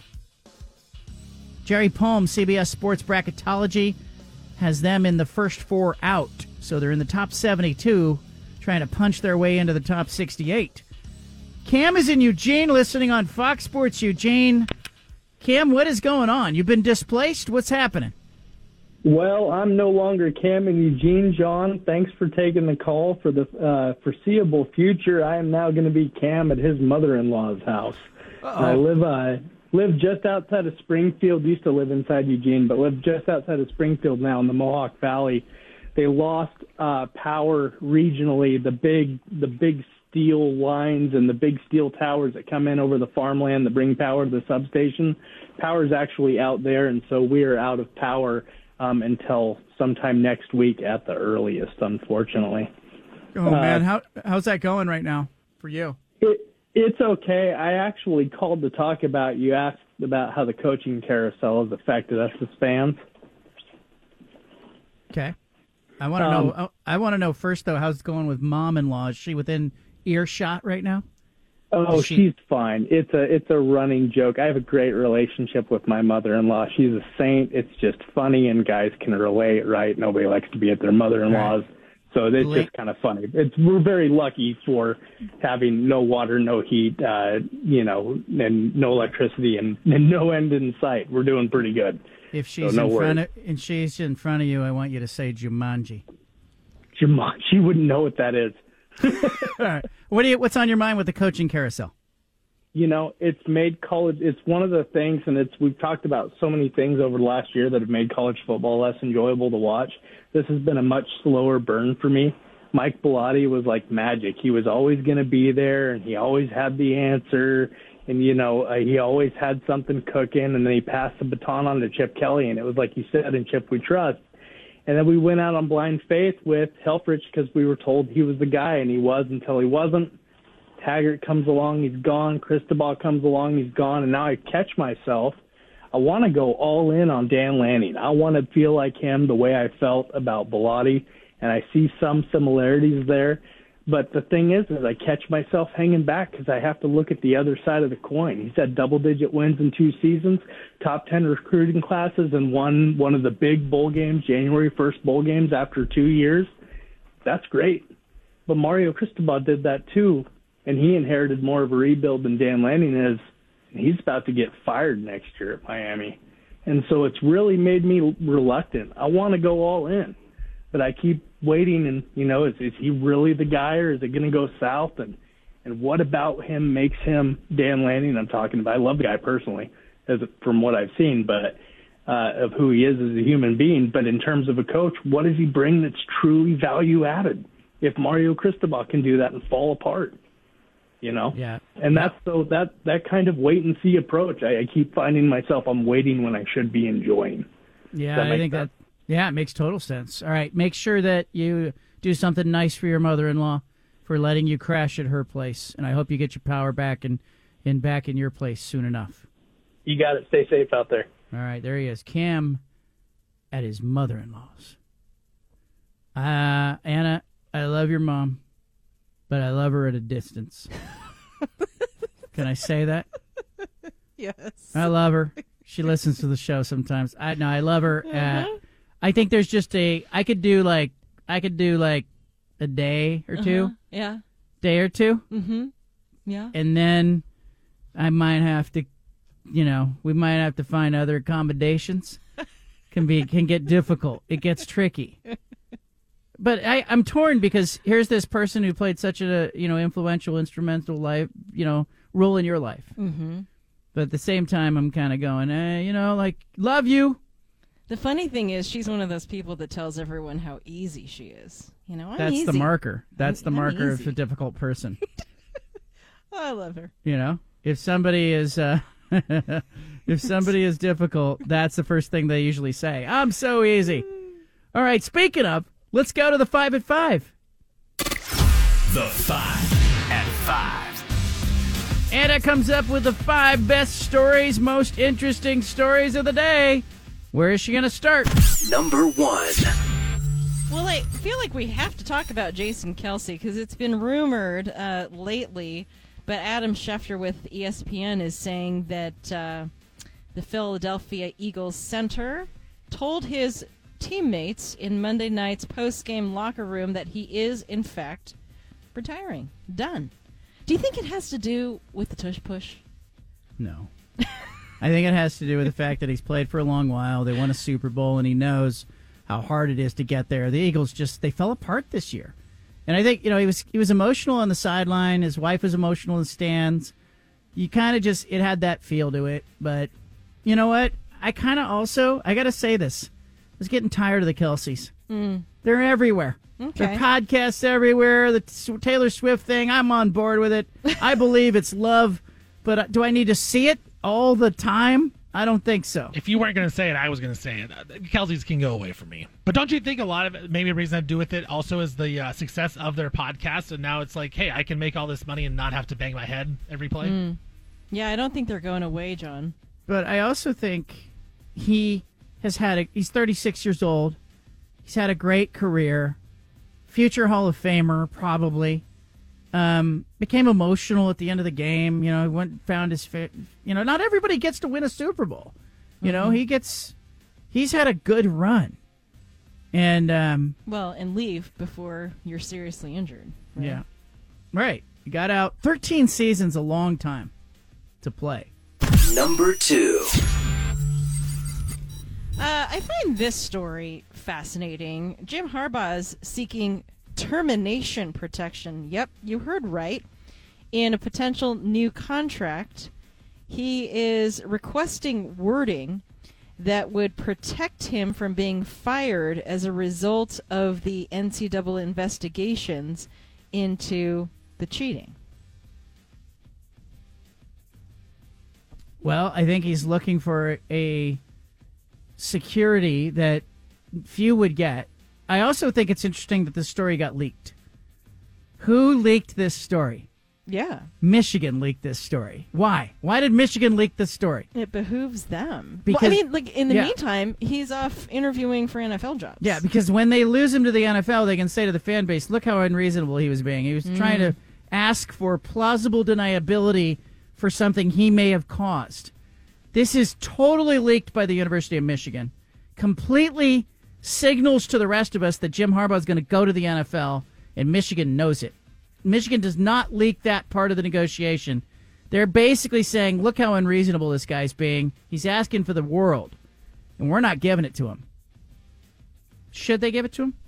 I don't think so. It's very, like, want my cake and eat it too kind of thing. Like, hey, here I am. I'm interviewing for the Chargers job and other NFL openings. But by the way, in case this whole NCAA thing results in sanctions, I don't want to be fired over it. Really? Yeah. And then he'll say, oh, they couldn't give me what I wanted. I'm going to the NFL. It's his way to not have the fans mad at him. Michigan totally leaked that story. There's no way that Harbaugh's side would want that out. Number 3. Well, I guess we can kind of relate to this just because it's so cold right now. You know that Chiefs-Dolphins wild card game that was so cold? Turns out 15 fans were hospitalized. Dozens were treated for hypothermia symptoms. The wind chill at that game had dipped to minus 30. There was frostbite. There was hypothermia. A total of 70 calls to first responders. And half of those were due to health issues caused by dangerously cold temperatures. Do you think they should have games in cold weather like that? I don't know. I think the people that don't have shirts on should be banned. That's their fault. Oh. Were there people with no shirts on? Yeah, 100%, yes. There was a couple fans that they showed no shirt, no nothing. Yeah. Wow. I saw a news report. You know how like TV news stations will do like reports, hey, it's going to be really cold and let's find an angle that nobody's thought about. Yeah. This one guy did a report on why you should bring a piece of cardboard to the game. Cardboard is made of what? Wood and air, because there's air between the layers of the cardboard. Okay. So it's not conductive. So if you're going to be in a really cold place, the news reporter said, bring a piece of cardboard and you can sit on it or stand on it and you will be warmer. Now I can't get that out of my head. Okay. Cardboard? Huh. All right. They should be making the bleachers out of cardboard in Buffalo. I was talking to my dad about that, and he said they used to not allow fans to bring cardboard in, but they have since the last couple of years, since they found that out, they've worn off on that. They said you can bring your own cardboard now. I don't like cold weather games like that. I don't like cold weather in general. I'm not made for this. In this same article, there's a quote from a scientist who says that, how do you know you have hypothermia? So he says shivering is how the body stays warm. Without shivering, you don't begin to generate heat anymore, and at that point, if someone doesn't come to help you, you're in trouble. It becomes a fatal condition. Yeah. It's not how you want to go. Are we on 4 or 5? We're on 5, huh? I don't think so. Are we on Not 4? that many. All right. Number 4. Matthew Stafford's wife, Kelly, says that her children cried. That's news? When the Detroit Lions fans booed her and her husband. So this was Matthew Stafford in his return to Detroit, and the Lions fans were booing their former star anytime that they could. Then the wife and children walked out, and they got booed. And she's saying, hey, like, I get it. It's sports. The city wants to win. Everything is fair game, except for the fans who booed my children. Were they really booing the children? Or they booing just Stafford in general? You know? That, I kind of, I'm like, you're the one who put your kids in that situation. You know what I mean? Going to Detroit to go see the game. Yeah. What did you expect was going to happen? Did you think it was going to be this warm, welcoming? Yeah, because when she was there, people were like, oh, that's Matthew Stafford's wife. You know, and she doesn't understand that they were rooting for the jersey. They weren't rooting for the people. Yeah. So they flipped allegiances. I was happy, though, for Lions fans. And I grew up on the Lions, not as a fan, but watching them from a distance and just going, my gosh, they can't get anything right. Mm-hmm. Andre Ware, Chuck Long, and finally they had Barry Sanders for a blink. He was great. Wayne Fonts. And then it was right back to losing and being terrible. And so I'm happy for the Lions. They are where they are.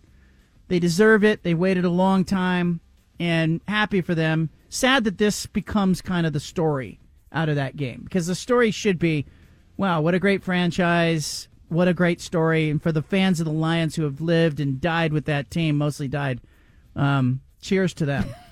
Number 5. Well, I don't know what your favorite college football player is doing in the off season, but Shedeur and Shiloh Sanders just modeled in Paris for the Louis Vuitton Men's 2024 show. This just goes to show their life is a little bit different than everyone else's on their team. They're wearing these graphic puffer jackets. Like, they're doing runway walks for Louis Vuitton. Isn't that amazing? And these were pieces that Vorel designed. How about that? Well, good for them. But I also worry, like, it's the same type of worry where, like, you know, I saw Kalen DeBoer was announced as Alabama's coach, and he held a team meeting, and one of the players was off doing an NIL deal for a sports car company. That, you know, he couldn't make the team meeting or whatever. It's just, there becomes a lack of focus, is the best way to put it. And I worry about that with Team Sanders in general. The lack of focus. Have you noticed how much quieter Coach Prime has been? Yeah, we've heard almost nothing from him. He's been very quiet since losing all those games.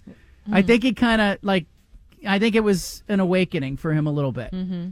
You know, I'm keeping receipts. We're 3-0, turned into crickets by the end of the year. And so I think it was a little bit humbling. Probably good. It's probably good for Colorado. I don't know. You tell me if you're a Colorado fan out there. You're tracking that. That's the 5 at 5. Anna got through it without swearing. Thank you, Anna. Thanks for that. Thank you. Yeah, thank you. Steven, thanks you. I thank Steven for getting on that dump button. Yeah. Coming up, we will talk to Kyle Smith, the Washington State basketball coach. Anna, like, give me an idea. In TV news, you used to go, like, Storm Tracker, Starmageddon, Ice-mageddon, whatever it's called. Yeah. You know, what was that like for you on the other end of that telecast, standing on a freeway overpass during a snowstorm? Honestly, it was fun. Like, for me, I rather enjoyed it because I wasn't talking about murder or child abuse or some other heinous crime. And it was relatively harmless, and it was this universal thing that the whole region could relate to. Because sometimes in news you can feel like you're telling a story and it only really impacts a very limited number of people. But the thing with weather and extreme weather like this is it's kind of this mentality where it's like, hey man, we're all in it together. We're all dealing with the icy roads and the power outages and, you know, the potential to not have, like, drinking water together. And so there's this unifying sense that, you know, as a reporter, that you could really connect with people who are watching you and occasionally bring them information that was of value to them so that they could figure out how to chart out their next 24 to 48 hours. There's always, like, landmark spots that the news stations... The Sylvan Overpass. Okay, let's go through them. That's one. Why? Why the Sylvan Overpass? It's one of those... Well, it's high enough in elevation that often it freezes first, or there's, you know, snowy precipitation first. There's Council Crest, so anytime we get reports of possibly there being snow, it's always somebody's job to go drive up to Council Crest and see if it's snowing up there. And then there's the gorge. The gorge assignment is rough, because that is, I mean, if you're going out to Hood River, if you're at Crown Point, everyone knows that is the windiest and coldest section usually when there's a storm like this. And that's usually reserved for, like, the rookie reporter who doesn't know any better and is just happy to go and get blown about and freeze their tush off. How do you come up with the names? Like, do you have a big team meeting of, like, we're going to go with Stormageddon this year? No. Winter Rush 2018. That was never, believe me, the Minions were never consulted on those. Where does that come from? That's like the news director and the marketing team, creative services. I imagine a big, like, email, like, hey, team meeting today, we're going to have to come up with a new winter name for the snow coming in. Snowpocalypse, yes. Snowmageddon. I mean, I don't think anybody actually ever calls it Snowmageddon. I mean, we joke about that, but... Snowzilla. Right. I actually think there's probably a consulting firm that that they contract with. Yeah. And the news director has to call, and the person on the other end goes, "Okay, you paid your bill. You're on the. Okay, here's what we're doing. We're calling it the blizzard of 2024. Right. Arctic chill, Arctic freeze. Yeah, They get off the phone and they're like, this is amazing. Like, we've got the name. And then the branding and the marketing people get in on it. But the National Weather Service does not recognize names for winter storms. Did you know that?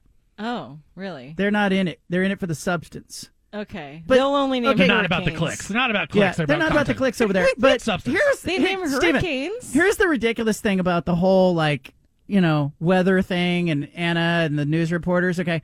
So Anna would be positioned. One time I remember you were put out almost in deep Hillsborough. Yeah, it was Hillsborough. On an overpass. Mm-hmm. Okay.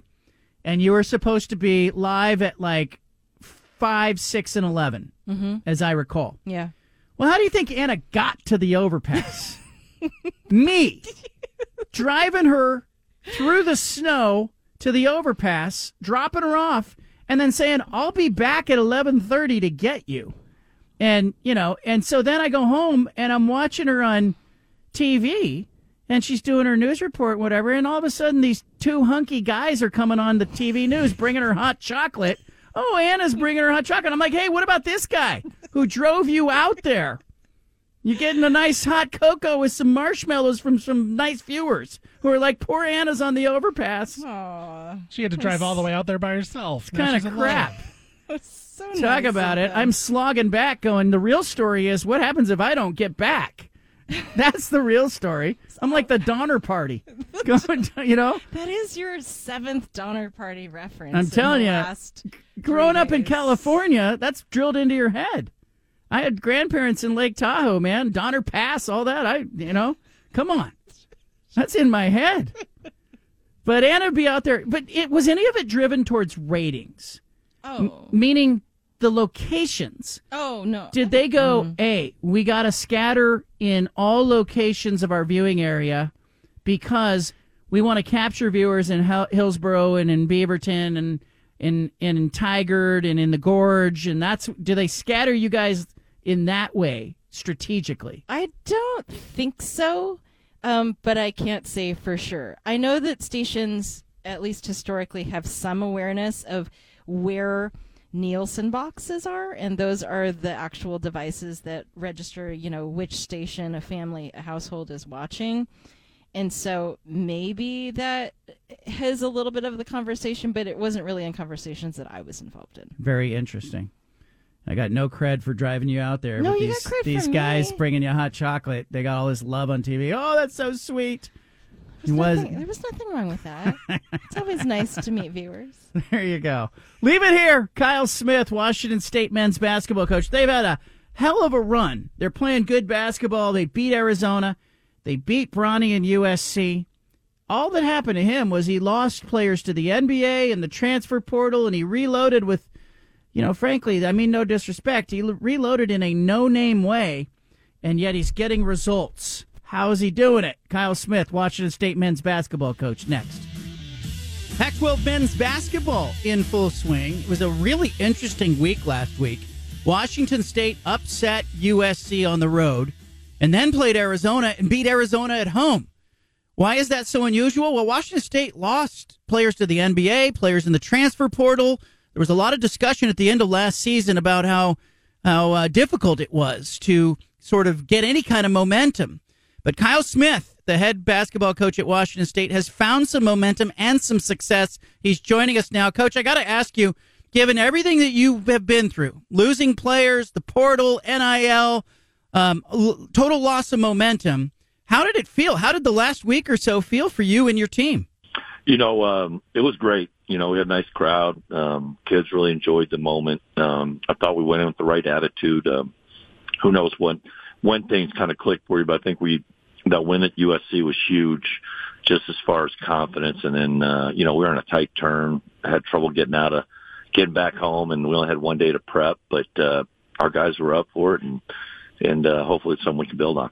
The conference obviously is in transition, and football's dealt with it, and now we're kind of looking at basketball. And you went through some stuff. You lost some guys to the NBA. You lost guys in the transfer portal. I got to admit, I was worried about you, and I was looking, going, okay, they got a guy from Idaho, they got a guy from Sonoma State, they got a JC guy, and you have put that together. Did you see that coming together, or how did that gel for you? A little bit. I know we kind of have to look at some, zag when people are zigging, and knew that like Jalen Wells' productivity at Division II, and it's just looking on tape, thought that would translate, and I said, well, maybe that offsets Rodman and Bamba. And then I knew Isaac Jones. We'd recruit him out of high school, and I thought his offensive production could replace Muhammad, and it has. He's not the same defender. That's quite the same athlete. And we'll just kind of replicate the same team as best we can. And we knew we had Miles, and hopefully he was going to be healthy, and he has been. That's been a godsend for us. And, we just kind of have an expectation that we're just kind of, we have some marks that guys can strive for, just what's been done in the program the last 4 years. And these guys have been trying to keep up with that pace, and hopefully we can maybe improve. I hesitate to ask it this way, but in coaching, sometimes you're MacGyvering it, right? Like you're trying to find a way, but you don't ideally want to do that every year. Do you think this is just what college basketball in this era is going to look like with the portal and the movement, or are we looking at something that's in transition? Or as a coach, how do you see the landscape? Unfortunately, I think every program's a little different, and we really worked hard not to put ourselves in a position trying to retain guys, but it's a little out of your control, and the way the dates are set up, and the NIL thing, and immediate eligibility might be as damaging as the NIL, to be honest, because at least there was some incentive to stay or some penalty to leave. And I don't like it at all. But it's kind of to survive, you have to kind of put your team together in the spring. But some programs are fortunate where they have some older guys and they've stabilized, and then their younger guys come in and kind of learn the culture, but they seem to be dwindling. There's only a handful of those that I could think of that kind of have older guys and kind of benefited from these changes. That they kind of had some older guys in a program established. Yeah, you had different challenges at different places. You were the head coach at Columbia. Obviously, your time at St. Mary's was probably valuable to you, and then San Francisco, and now Washington State. But I think it would have been really easy for the staff or some of the returning players to sit around and feel sorry for themselves, and you guys clearly have not done that. And I just saw Jerry Palm put you guys in the you're right there on the bubble right now with the tournament. That has to feel really gratifying to you guys. Yeah, it does. I had no idea. Well, that's nice. There's just a lot of work left, but it's nice to have this. This was a good week, obviously, and we're going down. We're trying to get out of town, trying to beat the snowstorm so we can put our best foot forward at Stanford, and they're really good. They're a really high-powered scoring team, and Cal's have much improved. So we got a lot of work to do, but it's nice. And I told our team, I said looked in the room and said the talent's good enough. The experience we don't have, and we got to try to get better quickly. That's the best way. You can't just kind of. You'd love to see, hey, this group's coming back next year. We're gonna learn and this and that, and you'll be pretty salty, but you just don't know. And they've done a good job. And like I said, we've improved a lot in the last 2 weeks, and I think it's just more confidence, mindset, like just the difference between the end of the Colorado game and the end of USC and Arizona is night and day, and maybe that propels us. I saw your game against Oregon, and I thought, they're good. And obviously teams, they don't want to play you at Pullman, but you win at USC. I mean, that was a good road win there. But did you see it coming? Did you think we're going to be in these games? Or, as a coach, do you ever really know? You don't really know, especially when you do know when you have some guys that played a lot of minutes. We didn't. Like I said, I don't know if it would happen at all, but I tried to pull a positive. At Utah, we were up 6 with 15 to go. We played, or maybe more. It might have been 5-point game. It was within reason, and they really extended it at the end, and you could really hang your head on that. But I was and then we had a chance to win at Colorado the next game, and I was there's positives. That's probably the hardest road trip. And we just and then we came back, and we hadn't won a game, and Oregon State they're good. It was a really tough first half. We were able to win that one. I thought that gave it, all right, we won a Pac-12 game. It's as simple as that. I think helped us. And then Oregon, we just didn't.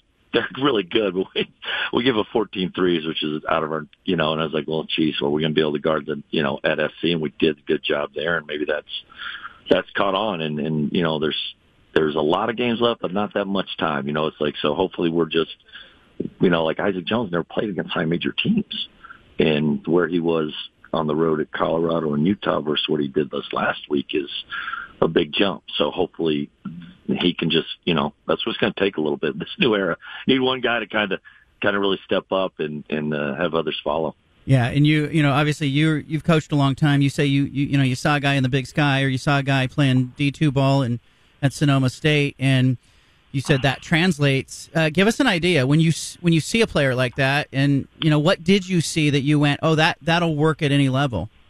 With Isaac is this. I didn't expect. We were recruiting him out of junior college, and we were just too late. He's just a very relationship guy, and he's really playing at the Idaho. We'd been recruiting him for a while, and I was like, we did a poor job. And his numbers were in the NWAC's not probably the best junior college league.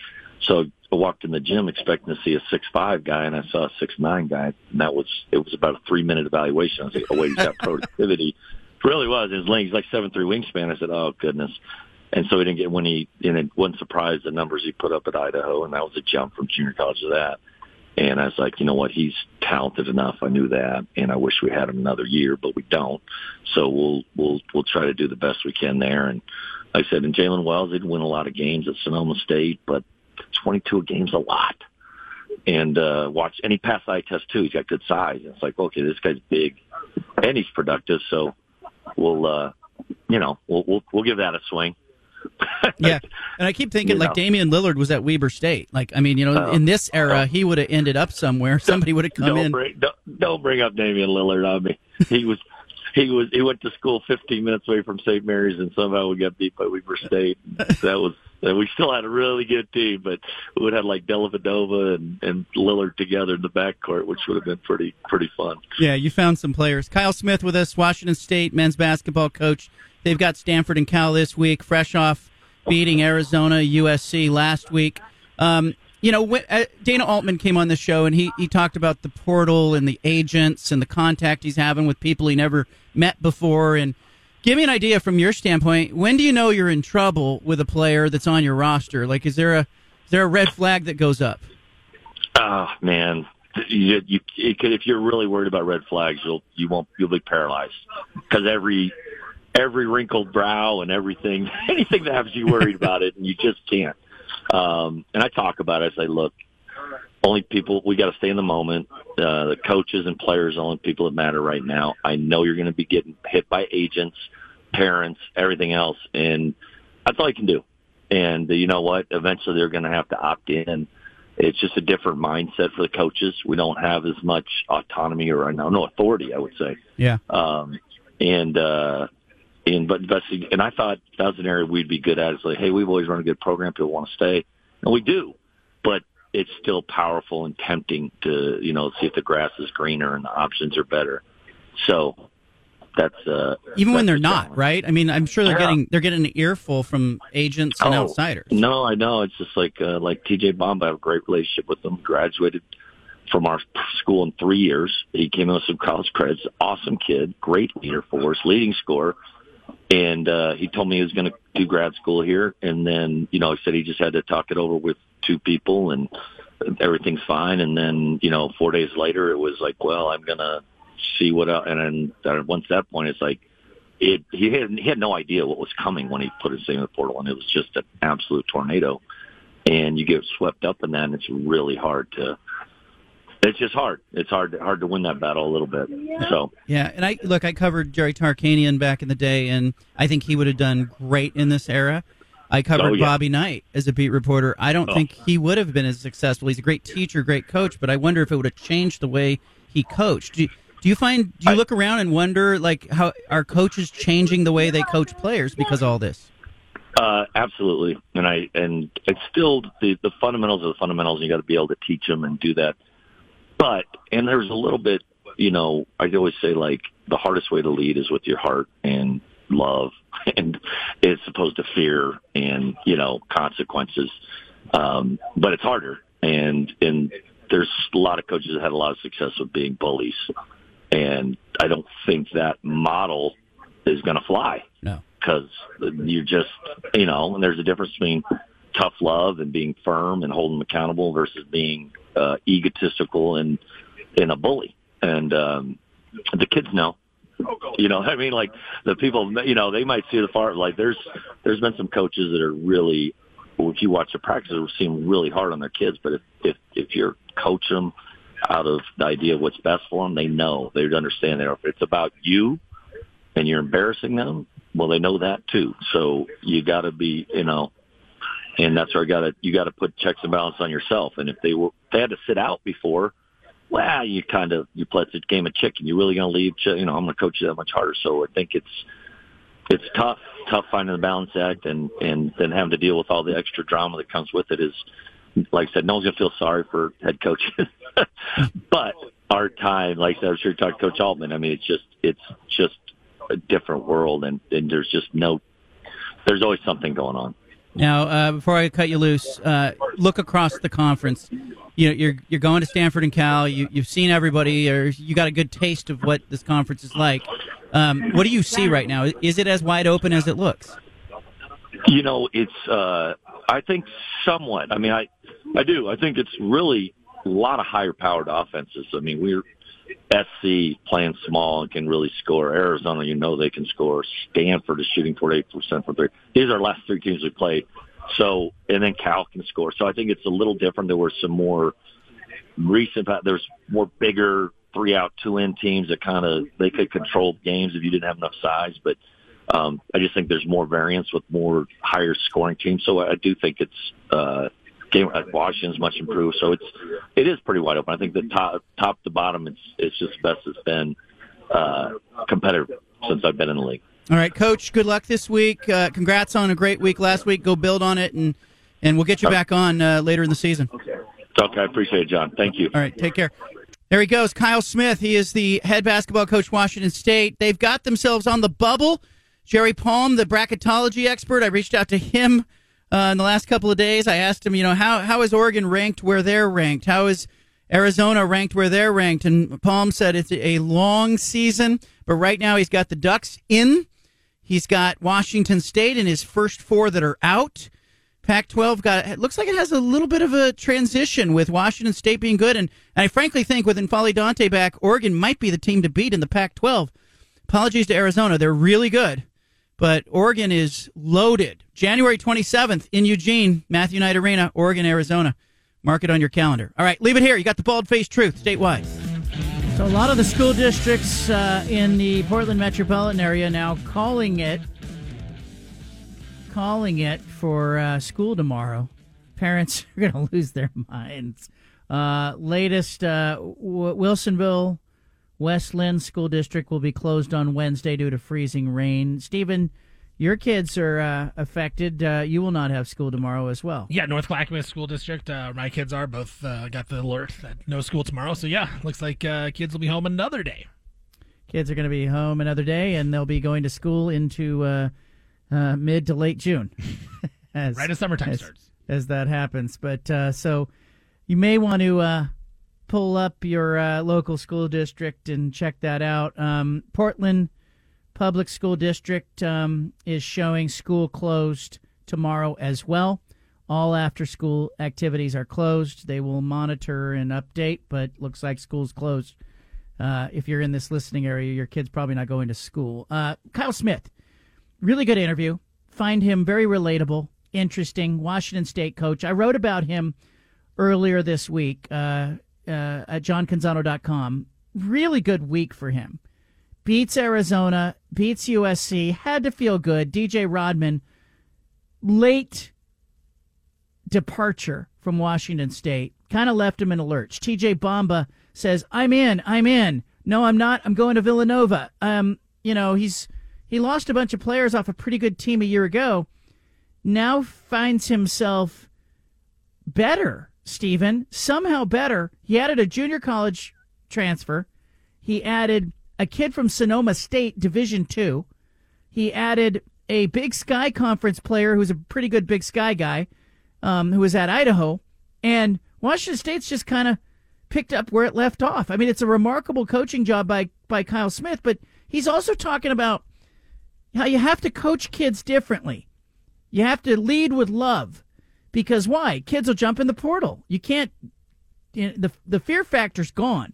Steven, you played basketball. You probably played for coaches who yelled at you or used discipline, but what'd you think of that? Yeah, that it is interesting because I like Coach Smith there, how he said, the kids know, the athletes know when you're doing it out of bullying and when you're doing it out of love. And I was the same way. I don't mind being yelled at, but I want to know that you have my back. There were some times where you could tell that some coaches just didn't like the kid, or, they were singling them out and they really made it a point, like almost to embarrass them, right? And so I feel like it is different now, especially because it's so easy just to hit the transfer portal. And if a kid doesn't like what you're doing, if he perceives it the wrong way, then they're going to be out. And I think it affects, not only college, but I think it can also affect even like into the high school level. Like there's kids now, my brother's a coach in the high school basketball. My wife's around it all the time, being a coach at Central Catholic, the track team, and she's around the basketball teams as well. Like kids are transferring in the high school level, trying to find the best fit. So I think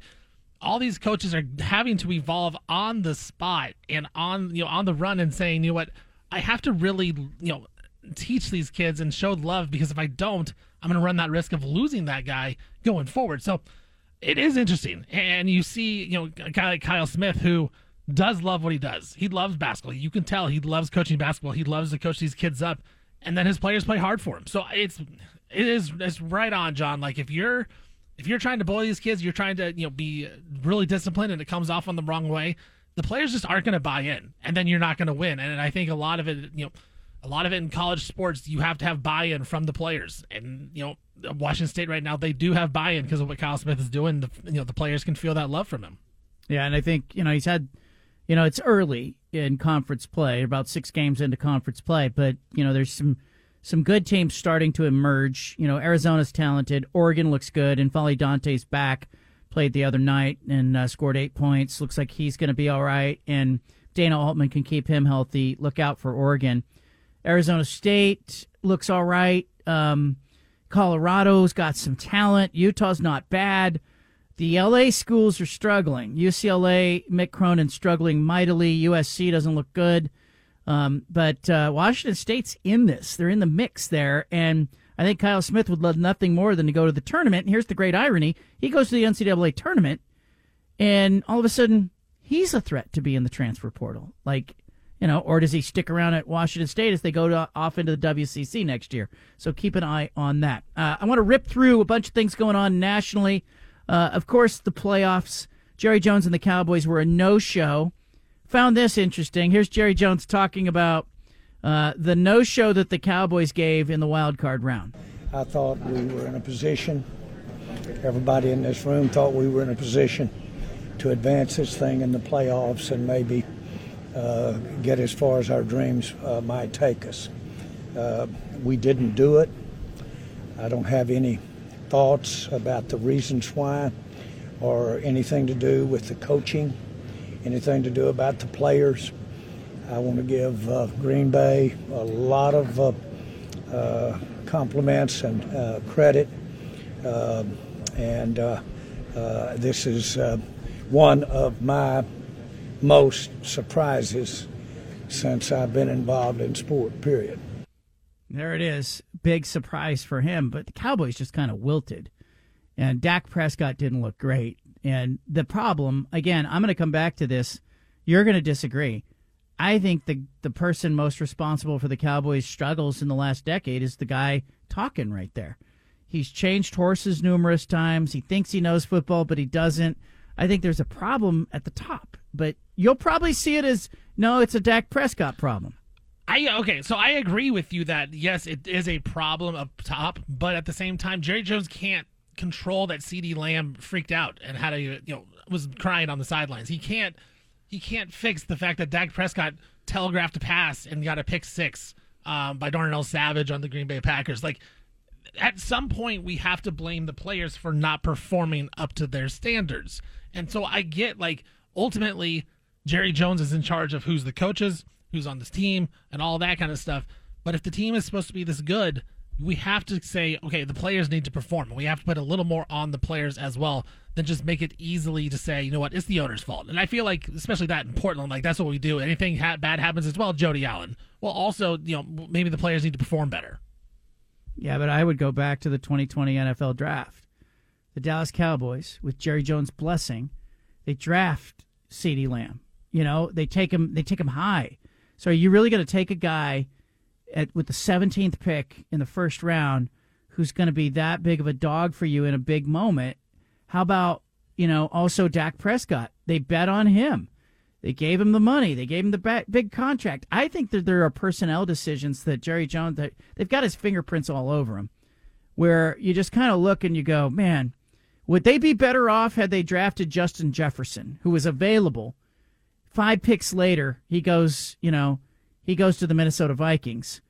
Or do you like CeeDee Lamb? And I think that's where I come back to the owner's problem is that he's got to fire the general manager. And guess what? He's the general manager.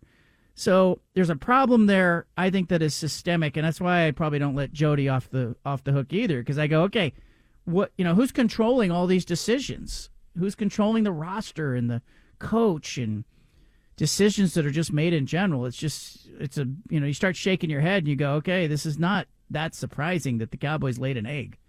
We're back tomorrow with another great show. Well, big guests as always. I hope you stay warm.